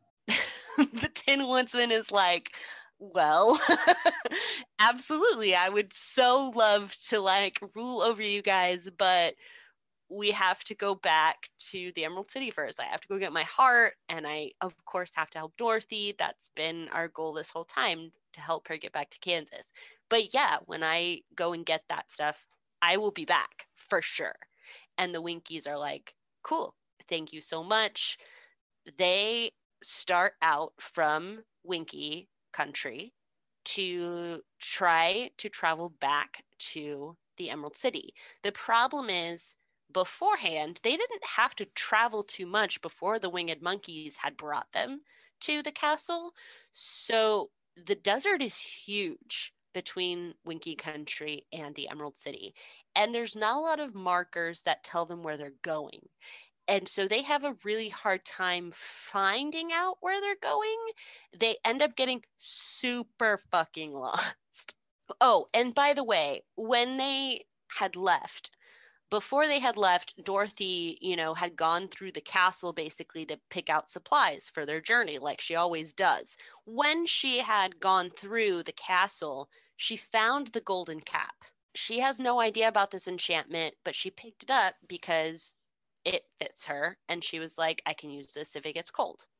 So she takes the golden cap, not knowing that it is enchanted, so that the owner is able to command the winged monkeys 3 times to do what they need. They travel. Like I said, they're getting lost. They have no idea what the fuck to do. One of them remembers like, hey, we have that whistle for the field mice. So they use the whistle. The field mice come. They're like, hey, field mice, we're trying to get to the Emerald City. Can you help us? And the field mice are like, I mean, we know where it is, but like, if this is the way you've been walking backwards. Like, you're farther away from the Emerald City than you were probably when you're at the castle, unfortunately. And they're like, shit. And the field mice see that Dorothy has the golden cap in her like belongings. And they're like, why don't you just use the golden cap to call the winged monkeys and have them take you to the Emerald City? And Dorothy's like, what the fuck are you talking about? And they're like, oh, the golden cap is enchanted. Whoever has the golden cap can use it to call the winged monkeys and have them do what they want them to do 3 times. They have to do it. Just call them and they will come, and you can ask them to take you to the Emerald City and they'll do it. We have to go though if you do that, BTW, because they're monkeys, we're mice, we just don't mix very well. We don't want to like be a part of that. And Dorothy's like, oh shit, like I had no idea that the cap does this. How do I do it? And they're like, oh, just look on the inside seam. It probably has instructions in there. And then they run away. Dorothy looks in the inside seam, sees that it does have instructions. So she puts the cap on, she follows the instructions and calls the monkeys. The monkeys come and they're like, what can we do for you? And Dorothy is like, we need you guys to carry us to the Emerald City. And they're like, done and done. It's a long ass journey. And Dorothy is like, so how'd you get like connected to this enchanted golden cap? Because there's nothing else to do to pass the time on this long ass flight besides talk. She is actually being carried by the king of the winged monkeys. And so the king of the winged monkeys is like, well, it's a long story, but we have a long flight. So sure, I'll tell you this story. And so he tells her the story of how the winged monkeys became connected to the golden cap. The story is that long ago, the winged monkeys were a free people. They were essentially like mischief makers. They're not evil. They just like to have fun. They like to cause mayhem. They like to play pranks on people. They're like the monkeys in the Jungle Book. You know what I'm saying? In real life, they're monkeys. Yeah, yes. They're monkeys. Exactly. They just like to have fun and, cause a little mischief and mayhem. And this is before Oz. This is even way before Oz came into the land. When they were free people, they were kind of around in the north. There was this like princess / sorceress. Her name was Gayelette or Gayelette. And she was in love with this man named Kailala. So she, had him with her and they were going to get married. And, she just doted on him all the time. And Kailala one day was like in the forest, like doing something. And he was dressed all bright and kind of flashy. So he was catching attention. And the king of the monkeys now, in Dorothy's time, is the grandson of the king of the monkeys from back then. So the king of the monkeys back then, like, saw, Kailala and was just kind of like, like, let's fuck this dude up because Kailala is super flashy and can be seen. So they, like, essentially just play a prank on Kailala. They, like, pick him up and drop him in a river. And Kailala doesn't care. Kailala is totally cool with this. Like, he finds it funny and he's like laughing, swims back out of the river. But when Gayelette finds out about all of this, she is furious that the winged monkeys treated her betrothed like this and also ruined like all of his like expensive ass clothes and shit. So at first she wants to drown the winged monkeys. Kailala is basically like, that's a little excessive. Let's maybe not drown all of them. I'm fine. Let's maybe not do that. Gayelette is like, okay, fine, I won't kill you. But her wedding gift to her betrothed Kailala was a golden cap. And so she enchanted the golden cap so that the winged monkeys had to serve whoever was the owner of the golden cap at least 3 distinct, services. And the king of the monkeys accepted this punishment because obviously it's better than getting all drowned. When they get married, obviously Kailala is the first owner of the golden cap. And the only thing he ever does is just asks them to keep away from Gayelette because he doesn't want them to die. And Gayelette obviously hates them. And the winged monkeys are totally cool with this. And they're like, absolutely, we can do that. And Kailala doesn't ever use the golden cap again because he's a really good dude and he doesn't give a shit. When he dies, however, the next owner of it is the Wicked Witch of the West. And we know the story after that. This whole story takes the current king of the monkeys enough time to tell Dorothy that by the time it's done, they've all reached Oz. They drop their friends off at Oz and they leave. And Dorothy now only has 2 instances where she can use the winged monkeys' services again. The soldier goes and tells Oz that they're back and then comes back and is like, yeah, Oz doesn't want to see you right now. And they wait and wait and wait for days. And it takes forever. Oz just was like not calling them. And it gets to the point where finally they threaten to call the winged monkeys on Oz to see what the fuck is his problem because he promised them, to give them this stuff in exchange for killing the Wicked Witch of the West. And when they make this threat, Oz is like, no, please don't do that. Yeah, I'll see you tomorrow. Because remember, one of the things that the Wicked Witch of the West did with the golden cap was she used the winged monkeys to help her defeat Oz and keep him out of the Western country because she wanted to own it. So he is terrified of the winged monkeys and is like, no, I'll see you tomorrow. They finally get to go back into the throne room of Oz. When they come in, they're all expecting to see the shit that they saw previously. They don't see anything, however. When they walk in at first, nothing is there.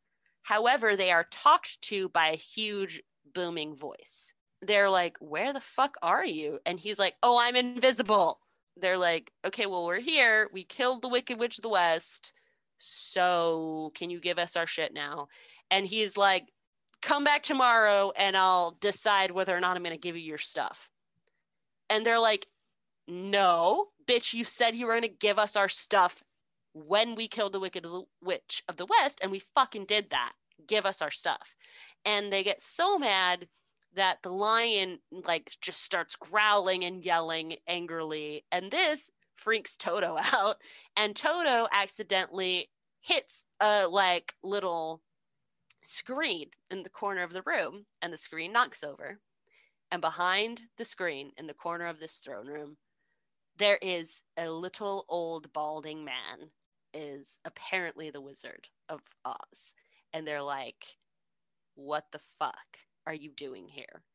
And he's like, well, I'm the Wizard of Oz. And they're like, but you're not you're just a quote unquote humbug, is what they call him. We learn that he is not a wizard. He is a ventriloquist, was a gas balloon man. He was a balloonist. And one day, accidentally, it flew him all the way into Oz. He is from Omaha, Nebraska. When his balloon landed him in Oz, the people of Oz thought obviously he was very magical because he had come from the sky, and he just kind of rolled with this because why not? And he has no idea where he is, and he is trying to survive basically. So they are more than willing to follow him, so he lets them follow him.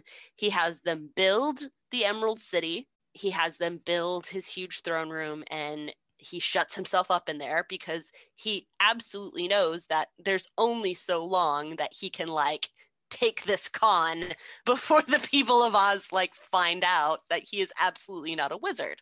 So that is why once it was finished being built and he had this huge throne room built, he, created this huge aura of, I never see anyone, I never speak to anyone, I am Oz the Great and Terrible, because that was the thing that was going to keep him being able to keep this con on for as long as possible.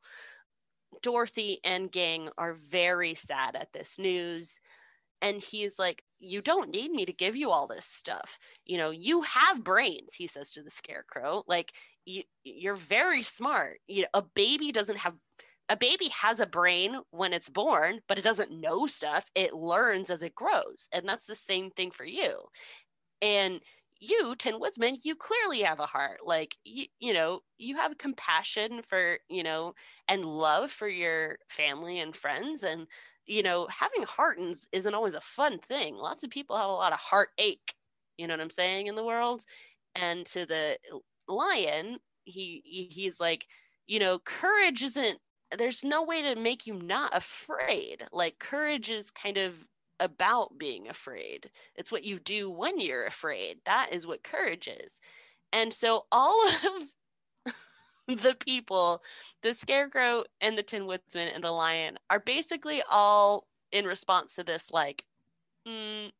that sounds fake, but okay. It's basically their response to it. Whatever you say, old man, I still really want a physical brain /heart/courage. And so the wizard, when he sees that they just don't understand these concepts, are like, okay, well, I will give you what I can.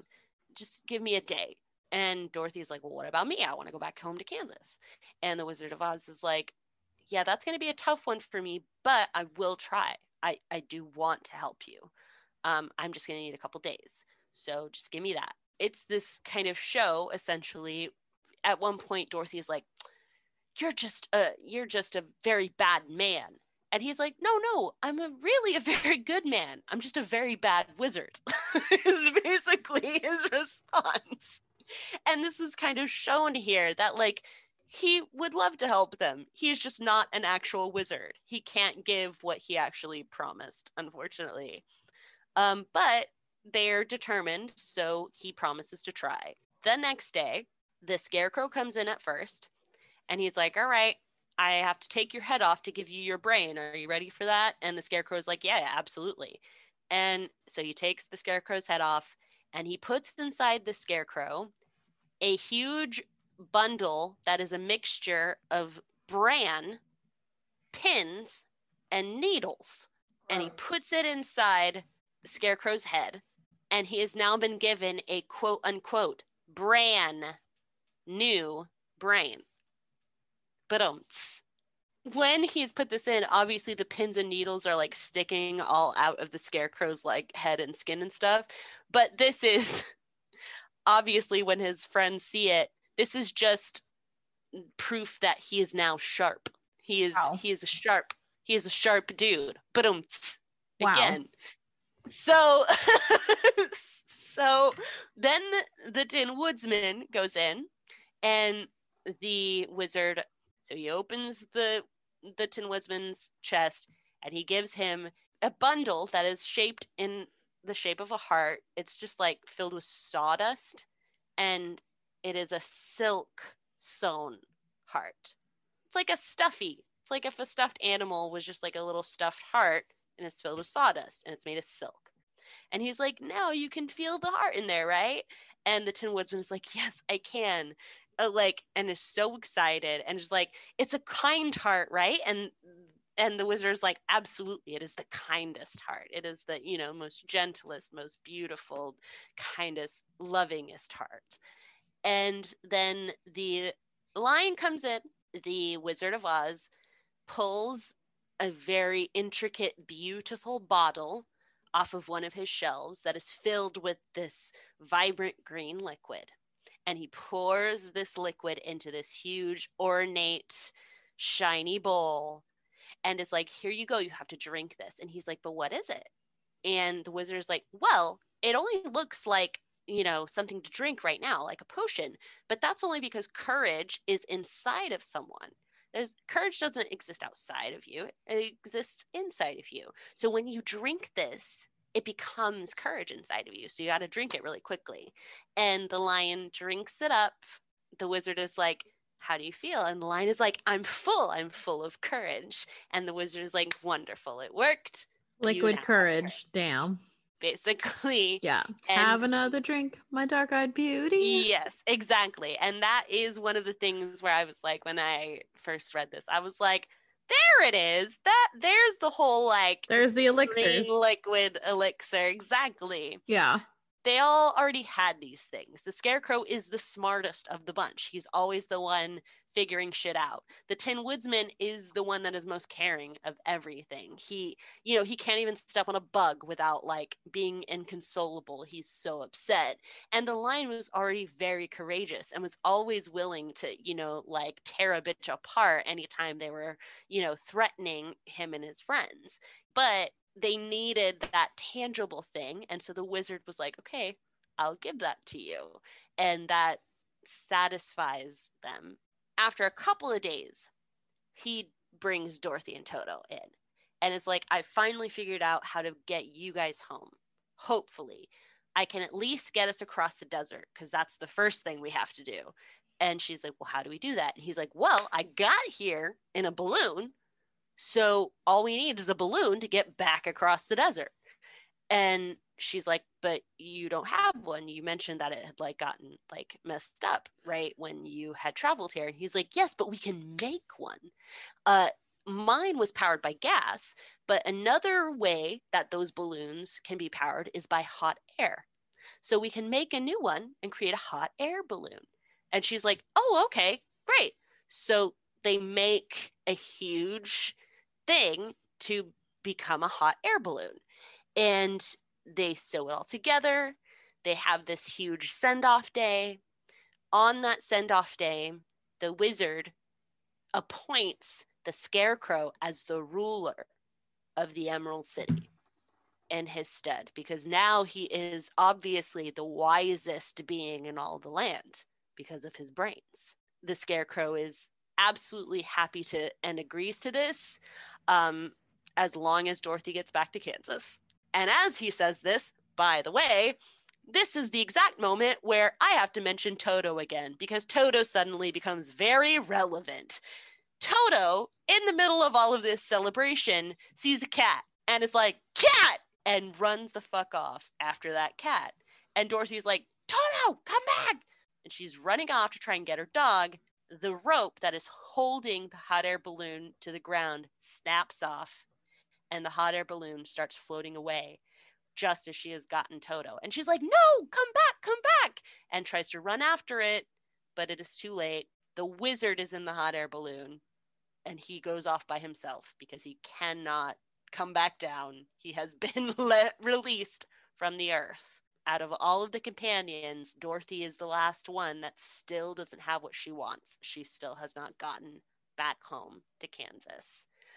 Okay, so in the 1939 movie, they completely ignore the idea that the flying monkeys help the gang get back to Oz. Dorothy and the gang just jump back on the Yellow Brick Road and they end up back at Oz almost immediately after defeating the Wicked Witch.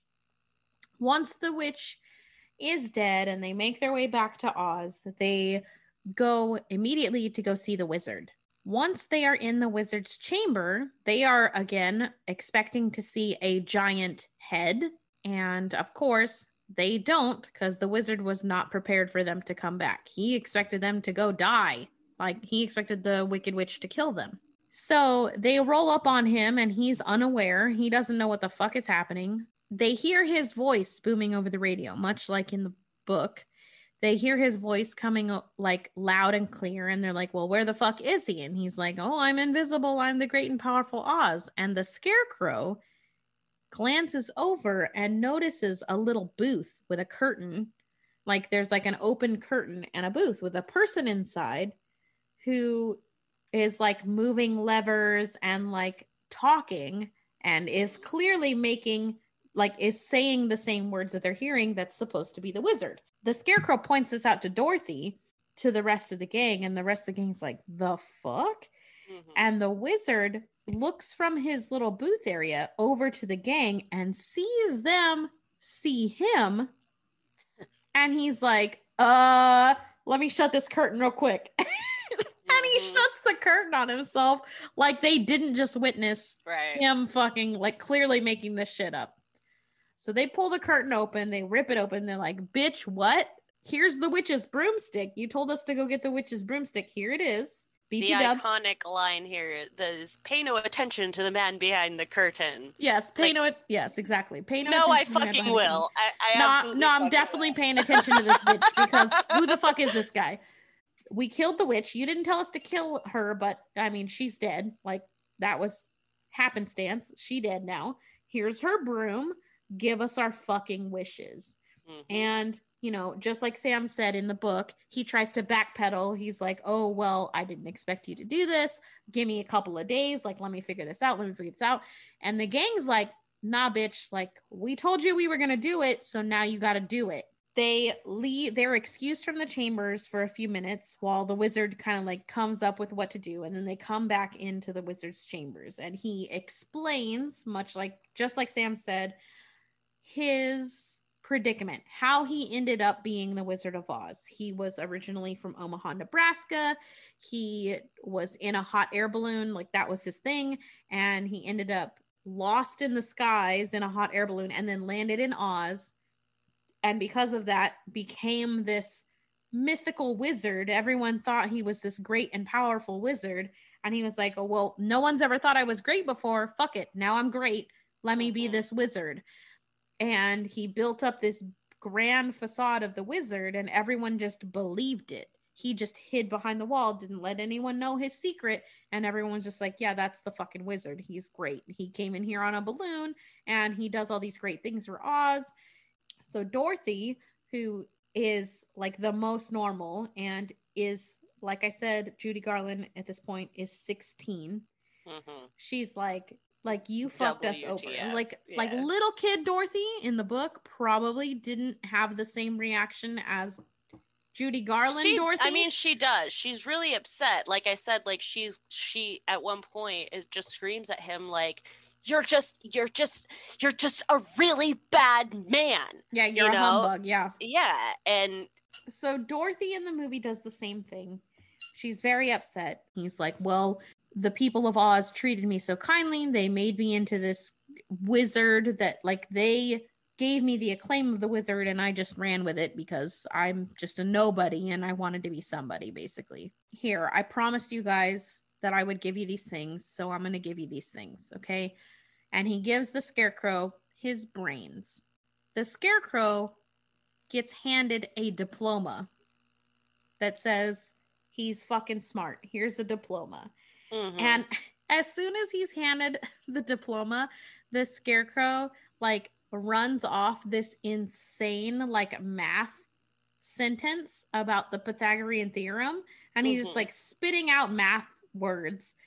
It makes no sense, rhyme or Mhm. reason. Like, I know a lot about math. That what he said was just gibberish, but WTF, it yeah. sounded like proper math. So he's smart now, quote unquote. Yep. He got a brain now. The Tin Man, who wanted a heart, the wizard gives him a pocket watch. So it's got a big chain and it's huge. It's like big. It's like a fucking Flavor of Love size Yeah, fucking watch. for sure. It's It's huge. huge. But it's this really big red heart shaped watch that gets to be, that ticks, you know, so it beats like a heart, and he just wears it on his chest like where a real heart would be. So now he's got a physical heart. The lion, who has struggled with being courageous, is given essentially a war medal that says fucking I'm courageous, and he pins Right. it to the lion's chest like, bruh, you're hella courageous, like here's the proof. And all of Dorothy's friends are like, yay, I got the thing that I wanted. The wizard was so great. Now, Dorothy has had the same realization through this that everyone else is finally coming to. Now that they've got their things, they're like, well, fuck, how are we going to get Dorothy back? She's the problem. This is where the wizard explains, well, I still have my hot air balloon that I came in here with. Like, all I got to do is patch it up and then we'll be on our way. Like, I will take you. I will do my best. I will promise I'll take you. And they do the same thing that happens in the book. Like, they try, the wizard is waiting in the basket of the hot air balloon. They're ready to go. He gives wizard title, I guess, the like leader of Oz title to the Scarecrow because he's the smartest. Dorothy is saying goodbye to everybody and getting ready to get into the basket. And then Toto sees a cat and he runs away. And Dorothy chases after Toto. And then the balloon, like the ropes that are holding the balloon, snap and the balloon floats away. And Dorothy is just devastated. Almost exactly just like the book. The Wiz is a bit different. The origins of the wizard are a little bit different. So in the movie, and I think in the book, the Wizard of Oz is a traveling performer. He's like part of a circus or something like that. That's why he like had a hot air balloon. He was like doing something that had to do with his traveling circus thing. The Wiz changes it a bit because it changes the origin of the wizard and why he had a balloon and the reasoning as to why he ended up in Oz. Dorothy and the gang, after defeating Eveline, end up back in the Emerald City. They take this like secret passageway that one of the sweatshop workers from Eveline's sweatshop show them. And they end up in like this back door way to get into the Emerald City, like into the Palace of Oz. Once they're all on the other side, they're fucking confused. Like, where the fuck are we? This is like, It's just gray. Everything's blank. It's just like an empty fucking like warehouse. And they're just confused. They start walking into the warehouse and they start seeing things that are familiar. And they notice this big silver head laying on its side, fucked up on the ground. Their initial thought is like, fuck, the wizard's hurt, something happened. Like, why is the wizard's head all just on the ground? Jacked up. And they keep walking into this warehouse-y looking area, and they come across a cot. There's like what looks like a bum on this cot. Like, he's got like this raggedy old blanket that's covering him all the way up, and he's just like wrapped up in a little ball. And Dorothy pulls back the covers, and it's Richard Pryor. This is the Wiz. He is freaking out. He's like, I never expected you to beat Eveline. And he goes into the whole spiel about, Right. you know, I am not a great wizard. I'm just a dude. Like, I ended up here and everybody thought I was great. So I just fucking went with it because my life sucked. He tells this story about why and how he ended up in Oz. In Omaha, Nebraska, the man who the Wiz was before he was the Wiz, I guess, he used to be a politician, like a senator or something. He ran for Senate and lost.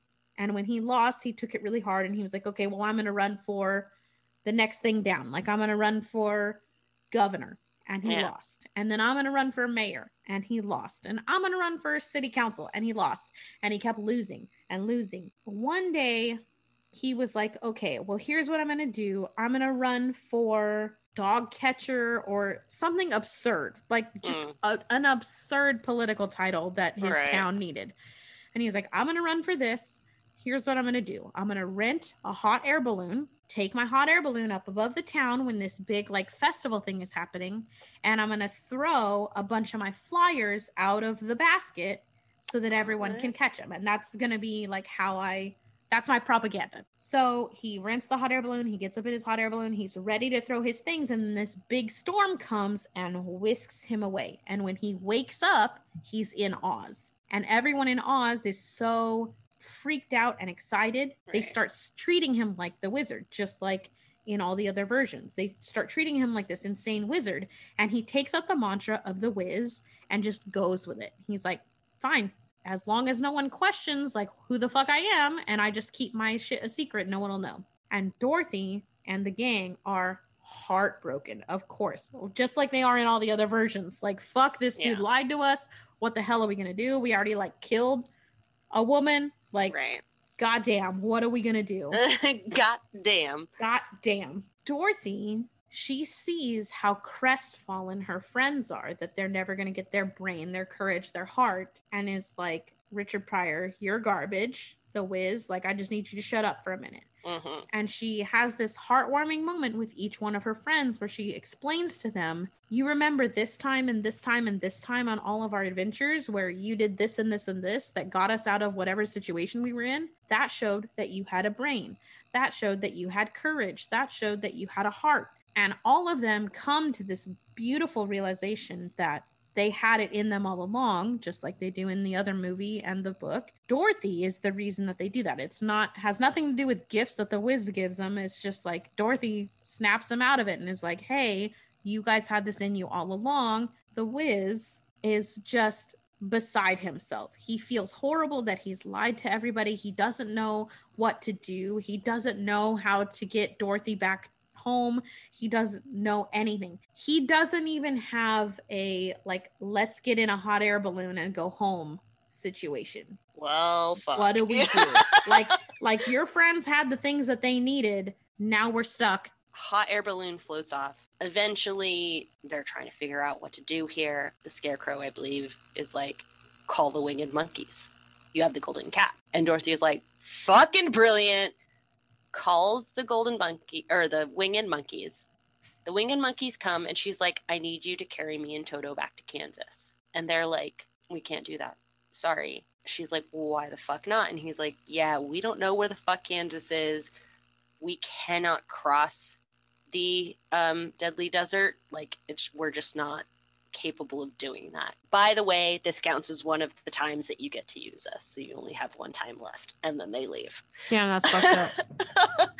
And one of the soldiers with the green whiskers, which I think just means like his beard is green, is like, you could go to Glinda, the Good Witch of the South. She might be able to help you. That's the only other thing I can think of. And they're like, well, how do we get there? And he's like, just go fucking south. Exactly like every other fucking person in this land. We're not that complicated.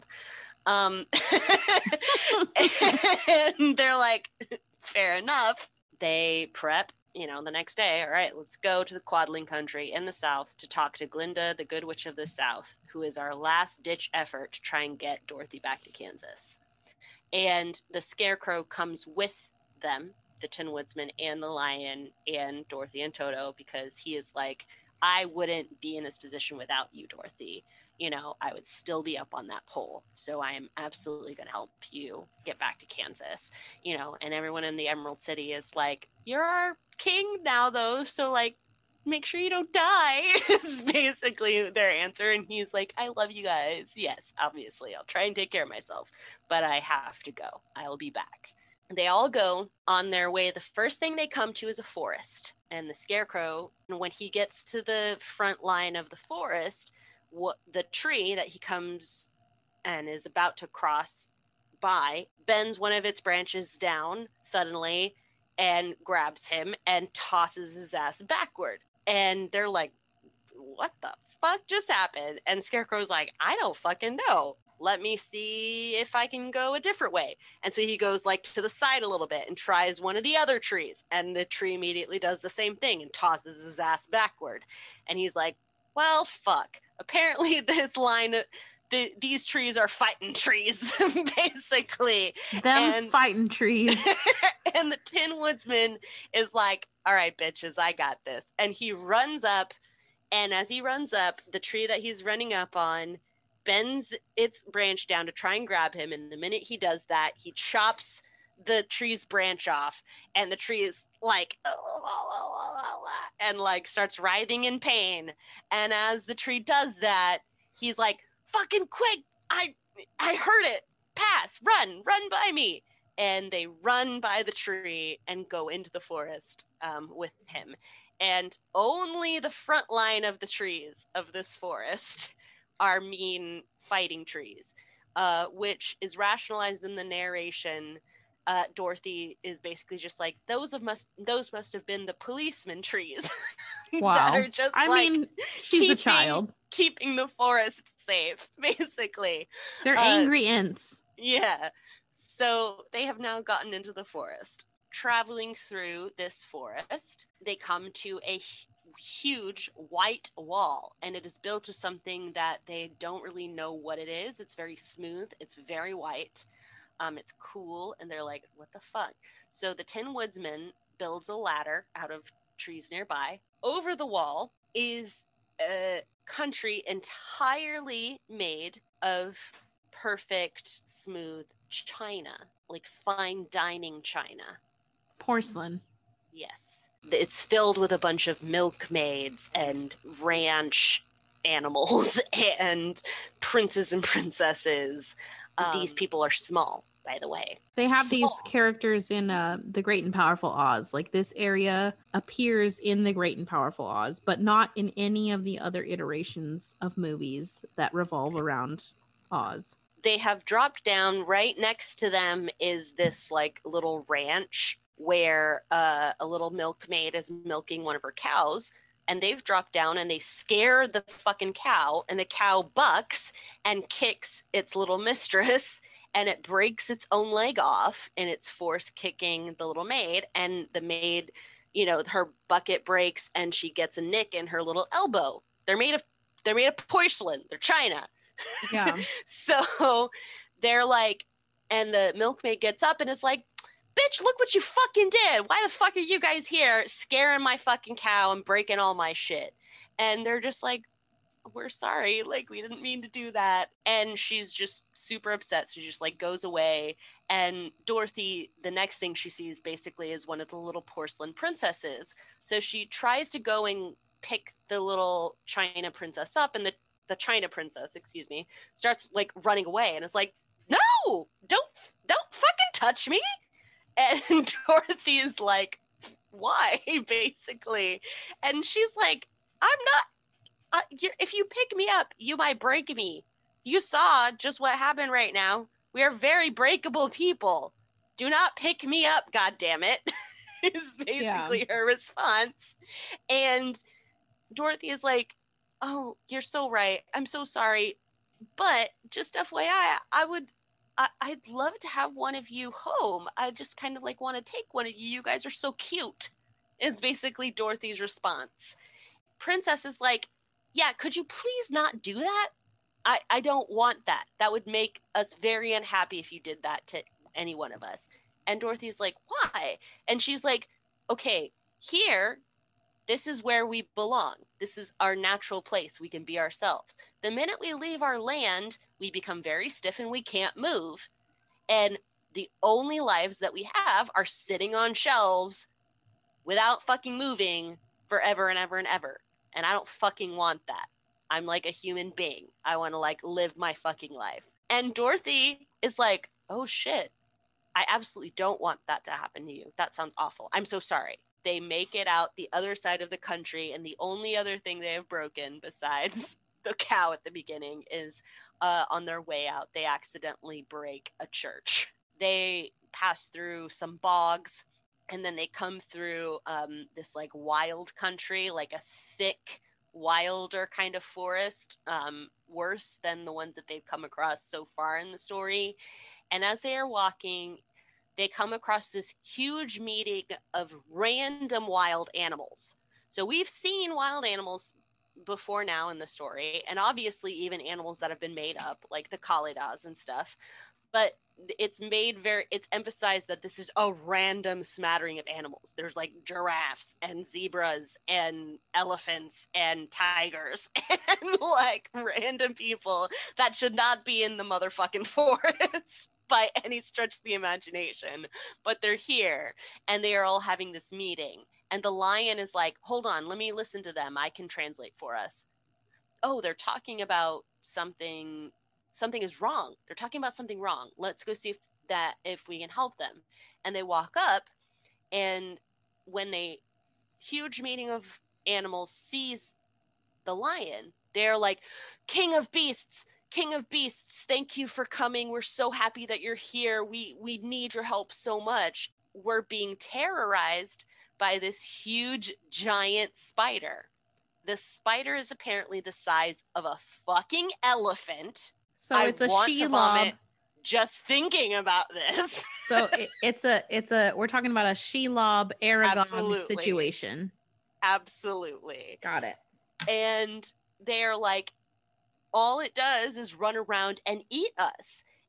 There's nothing we can do. We need help. And the lion is like, I will 1000% kill this fucking creature for you. Be right back. The lion runs off, and he just so serendipitously happens to come across the huge ass giant spider when it's sleeping. The lion is like, and jumps on its back and decapitates the big ass spider while it's sleeping. It's literally that easy. Hell yeah. That's what I'm talking about. He comes back and is like, done. And they're like, thank you. Please be our king.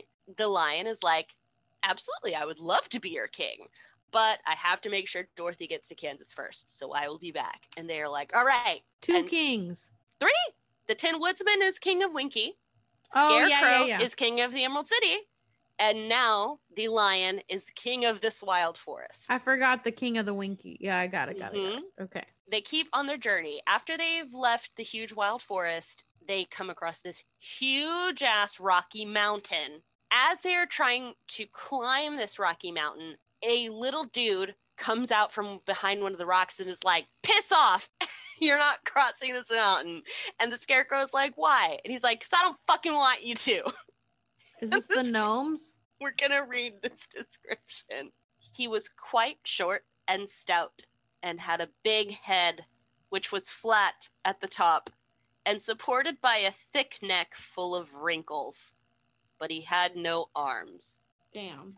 The Scarecrow is like, okay, well, sorry to piss you off, but we gotta go. And he starts walking, and the minute he starts doing this little motherfucker takes his fucking big ass flat head and he aims it forward, and his wrinkly ass neck shoots his head out like a spring-loaded accordion or some shit, and he motherfucking bops the Scarecrow off the mountain, and like the Scarecrow rolls down. God damn. You know, like sock'em bopp'em robots? Yeah. It's like that. Rock'em sock'em robots, yeah. There you go. When he does this, he just laughs his ass off, and as they watch this, they hear laughter coming from everywhere on the mountain, and the people realize there's a bunch of these guys behind like every rock all the way up the mountain. And the lion is pissed off, so the lion is like, bitches, get out the way. And he runs up on them, and he gets bopped the fuck back too.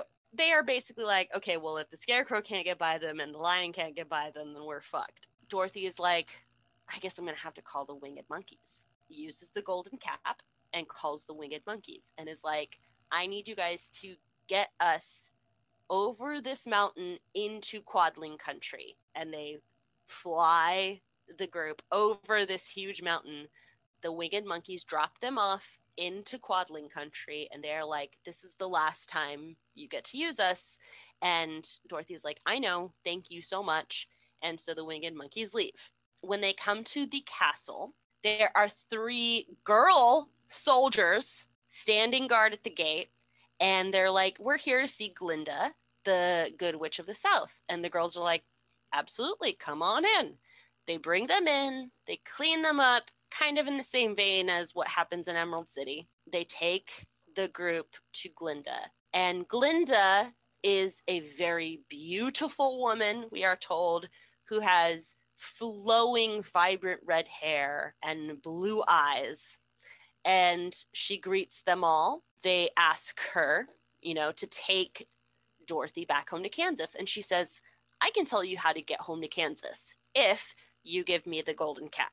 And Dorothy is like, sold. I can't fucking use it anymore anyway. I just used my last, favor for the golden cap. When she takes the golden cap, before she talks to Dorothy about going home to Kansas, she asks each of the others in turn, what are you going to do after I take her back to Kansas?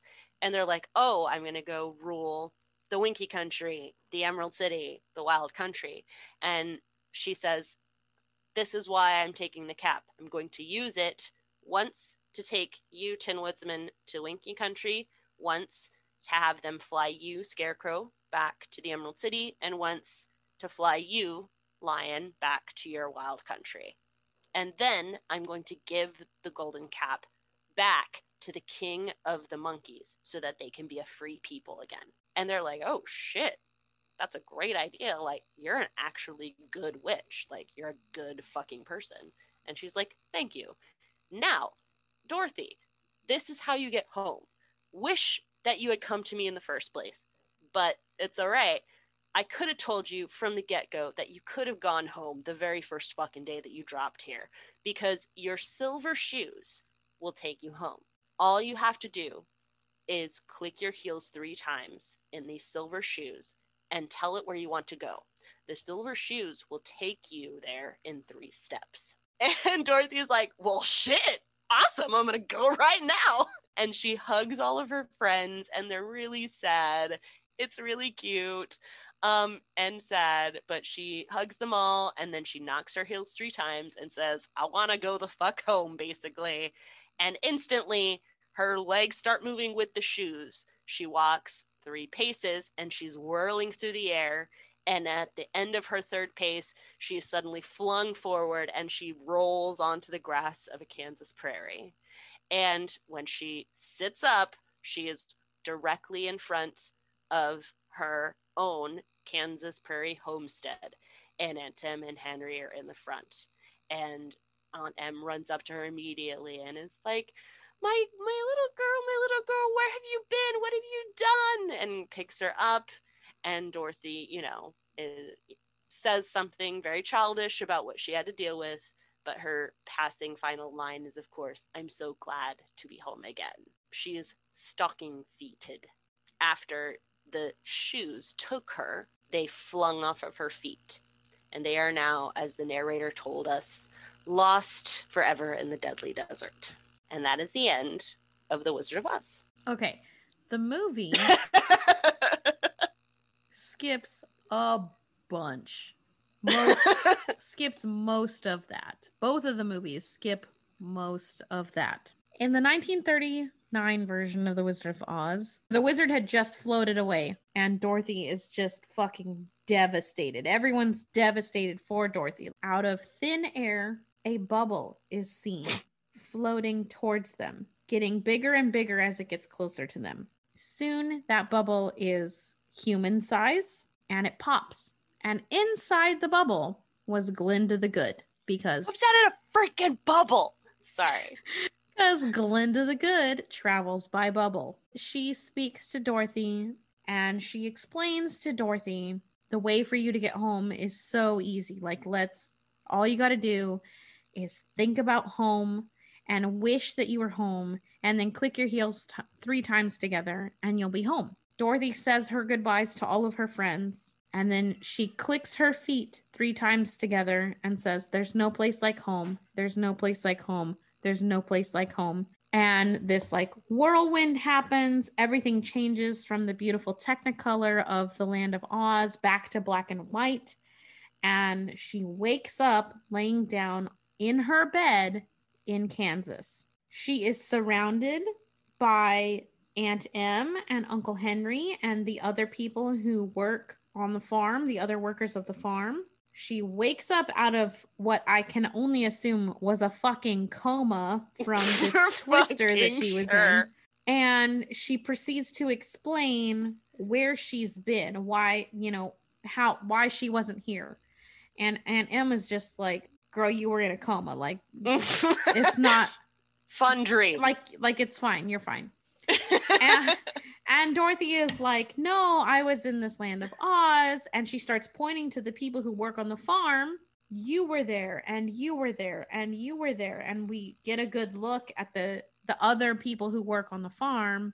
And of course, it's the same people who played the Scarecrow and the Tin Man and the Lion. Wicked Witch of the West, who she defeated, was played by the antagonist of Dorothy's life in Kansas, a neighbor. It's mean to her dog. She was a neighbor of Dorothy, and she didn't get along with Toto. Like, Toto just kept messing around in her yard, and the neighbor was not a fan. So she became the Wicked Witch, and we get to see that it was all presumably an elaborate dream sequence. Yeah.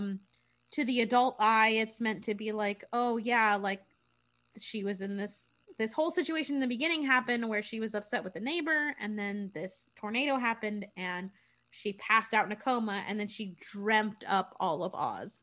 And then to like children, it's like, no, she actually went to Oz and all these things happened. So that's the cool thing about the 1939 version of the film. They do get rid of like the Tin Man and the Lion never become kings of anything.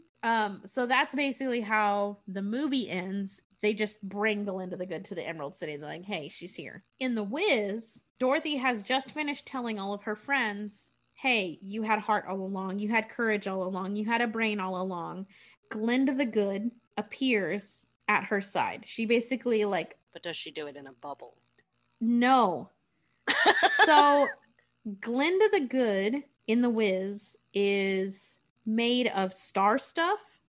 And she is basically like the North Star. She is on this big backdrop of black with like other stars all around her in this big, beautiful dress. She's dressed like the blue fairy from Pinocchio is what I liken the situation to. On the wall, there are baby dolls dressed in the same blue, like fairy type costume that are meant to be other stars. So there's all these like good witches that are in the stratosphere that are just like watching over what's happening. When Dorothy reassures all her friends that, no, you're okay, you did good, you were a great person, all these things, she comes down and Glinda the Good tells Dorothy, you want to get back home, all you have to do is wish for it in your heart and click your heels together 3 times. Dorothy sings a reprise of this song called Home. Beautiful song, beautiful solo by Diana Ross, talking about how much she misses home and how much she wants to be home. She says goodbye to her friends, clicks her heels, magically ends up back in New York. The movie abruptly ends right here. Like, she ends up back in New York with Toto in her arms in the middle of a blizzard. End of movie. There's no like she gets back up to the top, like into her apartment. There's no her telling Aunt Em, like, I decided I'm going to call, like, I'm going to go to take this other job. I'm going to move out finally. I'm going to grow up. There's none of that. They don't finish it off. They're just like, she's back in a snowstorm, in a skirt. Fuck it.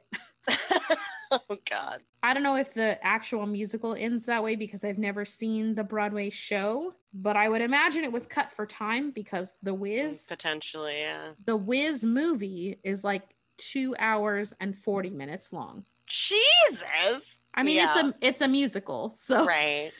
Elaborate dance sequences and costume changes and fucking Lord of the Rings shit. That is the end of The Wiz and The Wizard of Oz from 1939. That was 2 movies / the book. So now I'm just going to finish us off with a little bit of discussion of some of the surrounding logistics of the book publication and the impact of this story. In January 1901, George M. Hill Company completed printing the first edition of The Wonderful Wizard of Oz by L. Frank Baum. This was a total of 10,000 copies, and it very quickly sold out. By the time it enters the public domain in 1956, so 55 years later, it has sold over 3 million copies. Before the movie, over 1 million of those copies had already been sold. The book's illustrations were created by W. W. Denslow, who was L. Frank Baum's friend. This was a time when commercialism, because industrialization was happening, so there was this huge boom with the popularity of this that brought about a commercialist market's wet dream. The font was commercialized, the style of the decorations and the characters, and etc. There was jewelry made for the Wizard of Oz, clothes and toys, sculptures, even soap. There are stage and film productions of this galore. Let's talk just a little bit about the influences on this story. Obviously, this is supposed to be a fairy tale, and Baum obviously directly acknowledges it's influenced by, of course, Grimm Tales, Hans Christian Andersen. The influence on Dorothy as a character, there is a woman named Jocelyn Burdick. She's a former Democratic U.S. Senator from North Dakota. She's the daughter of Baum's niece, has reported that it's probably her mother that was the inspiration for Dorothy. However, the biggest influence on Dorothy, or understanding of the influences on Dorothy, is Baum's had a niece of his own named Dorothy. Unfortunately, she died in Bloomington, Illinois at 5 months old, and her gravestone has a statue of the character Dorothy placed next to it. Oz, in terms of influences, scholars really often refer to the 1893 Chicago World's Fair, the quote-unquote White City, as a huge inspiration for the Emerald City. There are some critics that have suggested that Baum may have been inspired by Australia, why he created the land as the Land of Oz, because it was a relatively new country at that time of the book's publication, and it was often colloquially spelled / referred to as OZ, Oz. Like Australia, Oz is a land. It has a great desert, but also a bunch of other different climates in it. He wanted to write a quintessential American fairy tale. That was his huge thing. He wanted something that had a quote unquote recognizable American elements in it, such as farming and industrialization, which to me is just very problematic, because that's not like quintessentially just American or anything. Like, they didn't invent farming and industrialization. But Rip Van Winkle had been published by this point. Sleepy Hollow had been published by this point. Like, The Wonderful Wizard of Oz is the first quintessential American fairy tale. But that's what L. Frank Baum wanted it to be. It definitely became a quintessential American fairy tale. Yes, for sure. Unfortunately, I'm going to burst a lot of people's bubbles here, and I'm going to talk about some really unfortunate facts about L. Frank Baum, because this is a great story. A lot of it stems from L. Frank Baum's identity as a racist and an American exceptionalist. L. Frank Baum is Lyman Frank Baum. He was born on May 15th, 1856. He died on May 6, 1919. He was born and raised in upstate New York, an unsuccessful theater producer and playwright for a while. He and his wife opened up a store in South Dakota at one point to sell stuff. He was an editor and publisher of a newspaper at one point. And then he moves to Chicago, and he tries to work as a newspaper reporter there and published a bunch of children's literature there. And that is where he first comes out with the first Oz book in 1900. And then while he was continuing writing Oz books after that, he decided to also try and be a movie studio producer in Los Angeles. So when he was in Aberdeen in the Dakota Territory, he and his wife opened up Baum's Bazaar, and this was in July of 1888. But eventually he had to declare bankruptcy for it, so he then purchased a local newspaper and turned to try and edit these types of columns about politics and things like that. And he, in this time, publishes a bunch of super racist shit about Native Americans. A really bad subject, so sorry, not sorry, trigger warning. After Sitting Bull dies, Baum publishes an article saying that we should kill all Native Americans in a complete genocide. Yikes. On December 20th, 1890. On January 3rd, 1891, says this again. This is in direct response to the Wounded Knee massacre. It's just really bad. Essentially, he's like, well, we've been assholes to them for centuries now. They're never going to forgive us. So the only way that we should be able to do this, and live peacefully is we're just going to have to kill them all. And it really shouldn't matter because they are untamed and untamable creatures. Jesus Christ. Mm-hmm. It's really bad. What a trash person. I was not joking. Lots of people have tried to argue that that's not who he was. He was a satirist, and he was very sarcastic. There's no way he was that bad of a person. He was a huge feminist, which he was. And there's lots of scholarship all about, like, his wife, for instance, was a huge feminist, and like they tried to do a lot of work to like kind of advance feminist ideals and things going on in politics and in the communities and that they lived in and things like that. And that's absolutely true. However, you can be multiple things at once, and this is something that people just need to accept. You can be someone who has good moral values and a good moral compass in some subjects, and then be an absolute shit person about other subjects. And those two things can and do coincide in humans all the time, and you just have to accept. Can't just, it's much easier for us as lazy people to say, okay, well, this person is a good person and this person is a bad person. And the truth is it's just not like that.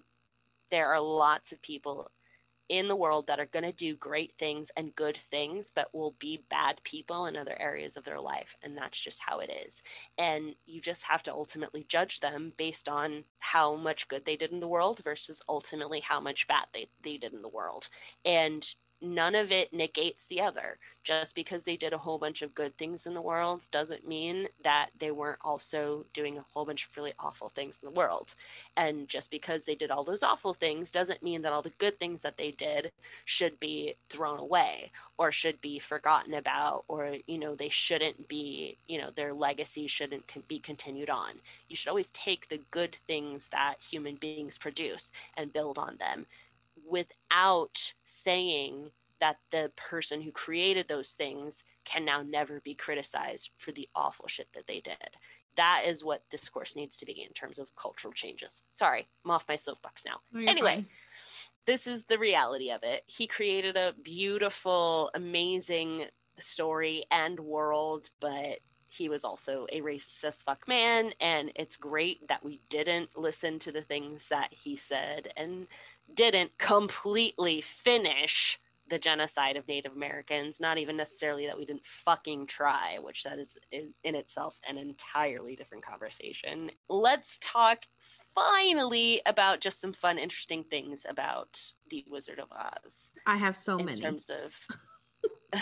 The film had a lot of different things about it that were questionable. Like I already mentioned, the asbestos was used for snow. Judy Garland was slapped. Not great things because it was 1939. A bunch of these facts have to do with the makeup department. Let me just preface this by saying the makeup department did a wonderful job. Now, like I already mentioned, the lion's costume was a hot fucking mess. Like, it was made out of a real lion, and it's just heartbreaking and horrible. The Tin Man's paint is aluminum based to make him sparkly. Now, the person who plays the Tin Man in the movie is not the original person. The original Tin Man was supposed to be played by the older man from the Beverly Hillbillies. He filmed like the first month or so of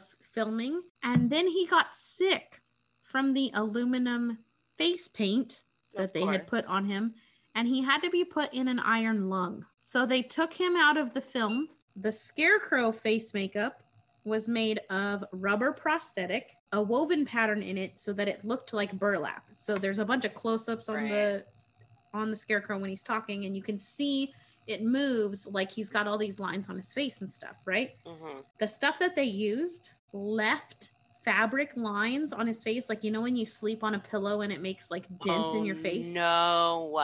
It left lines on his face that lasted over a year. What? Here's probably the worst. Like, the iron lung was pretty bad.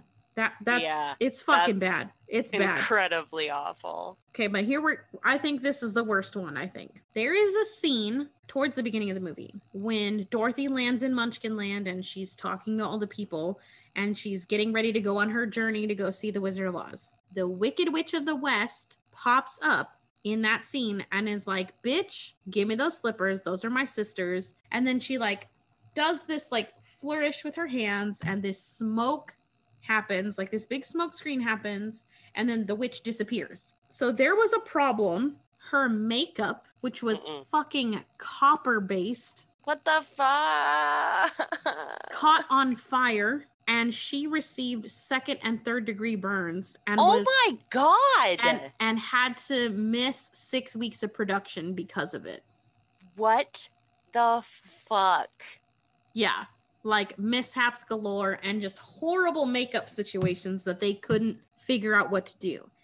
And holy shit. So not only did she get burned as fuck, and then right after, like as soon as that happened on set, they had to like clean all the makeup off to stop, like to clean the burn and everything. So they cleaned her up with like alcohol essentially, and just it hurt like a bitch. Yeah. She came back to filming. They finished up the film. And after the film, her skin was stained green for at least 6 months because of the type of paint. It's not good. Now we're going to get into some other things, other I wouldn't say fun, other facts about the film.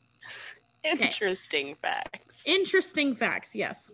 Okay, the wizard's coat, they wanted it to look like it was worn and had been, it's not supposed to be pristine. They went to a thrift shop and bought an entire rack of coats. And then they brought it back. They picked out the coat. They like went through all the coats, picked out the coat with the actor that was going to play the wizard, was like, okay, this is the one. Mm-hmm. So he puts it on and they're filming. A couple of weeks into filming, the man like outturns a pocket and finds a fucking label and finds out that this coat was a custom made jacket made for L. Frank Baum. What? Like, how the fuck?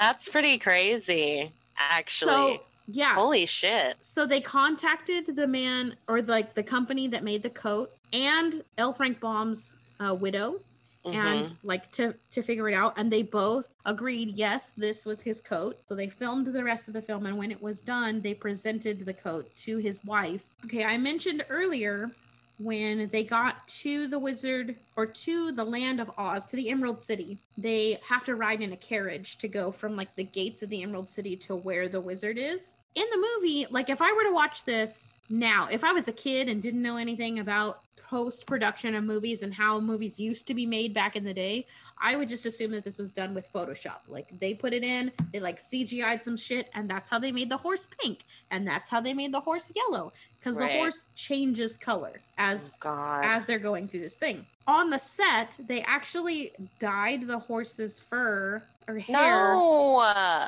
with Jello crystals. So they used like cherry Jello and like lemon Jello and whatever to make the different colors. And they had to shoot them very quickly because the horses would just lick them off. So they like so they like rubbed this Jello into the hair of this white horse, and then they filmed it really quick, and then they had to wipe it down and then rub this yellow Jello in, and then it's just a mess. Really cute. Yeah, because these horses were just not having it. They're just like Thanks this is for delicious. The fucking snack. Yeah, it's basically a fucking sugar cube. Like, thanks. Oh my god. That's amazing. Adriana Caselotti, if you don't recognize that name, I'm not surprised, but she was the voice of Snow White from Snow White and the Seven Dwarfs by Disney. That movie came out 2 years before The Wizard of Oz came out. Adriana Caselotti actually has a line in this movie. During the song, If I Only Had a Heart, she says, "Wherefore art thou Romeo?" But she was paid $1,000 for that one line, "Wherefore art thou Romeo?" Get it? Absolutely. I'd be like, yes, you will give me $1,000 for a second of my life. Yes. 1,000%. Yes. Okay, now keep that in mind. She was paid $1,000 for her one line. According to lead munchkin, Jerry Marin, the quote-unquote little people oh no, were paid $50 a week for a 6-day work week, while Toto, the dog, was paid $125 a week. Shut the fuck up!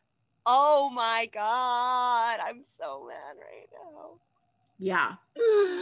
Yeah. All right. Yeah. So Snow White was paid $1,000 and the Munchkins were paid $50 for 6 days. That's like fucking bullshit. Okay. That's a lot to process. Okay. I've got a few more and then I'm done, I promise. Judy Garland could only work for 4 hours a day because she was 16, child labor laws, and she had to go to school at least a certain amount of time a day. The day that Judy Garland died, there was a tornado in Kansas. What the fuck? So, like, that's a fun fact and crazy to think about. Judy Garland's daughter actually married Jack Haley Jr., who is the son of the Scarecrow. What? So Harburg and Arlen, who were the composers, some of the most famous songs of the 20th century, these two men wrote, and they wrote it in 14 weeks. Bang that shit out. For those an of you entire who, score, that's for those of you who very short time. Who don't like think about music production and how it's all done, and no one can do that. That's not a thing that happens. Insane. Crazy, especially for how enduring the music is. Like, it's not like they took 14 weeks to write a shitty score. They took 14 weeks and the score is iconic. It's, you know, everyone who's ever watched it remembers it, can sing it, all of that stuff. It has stood the test of time for sure.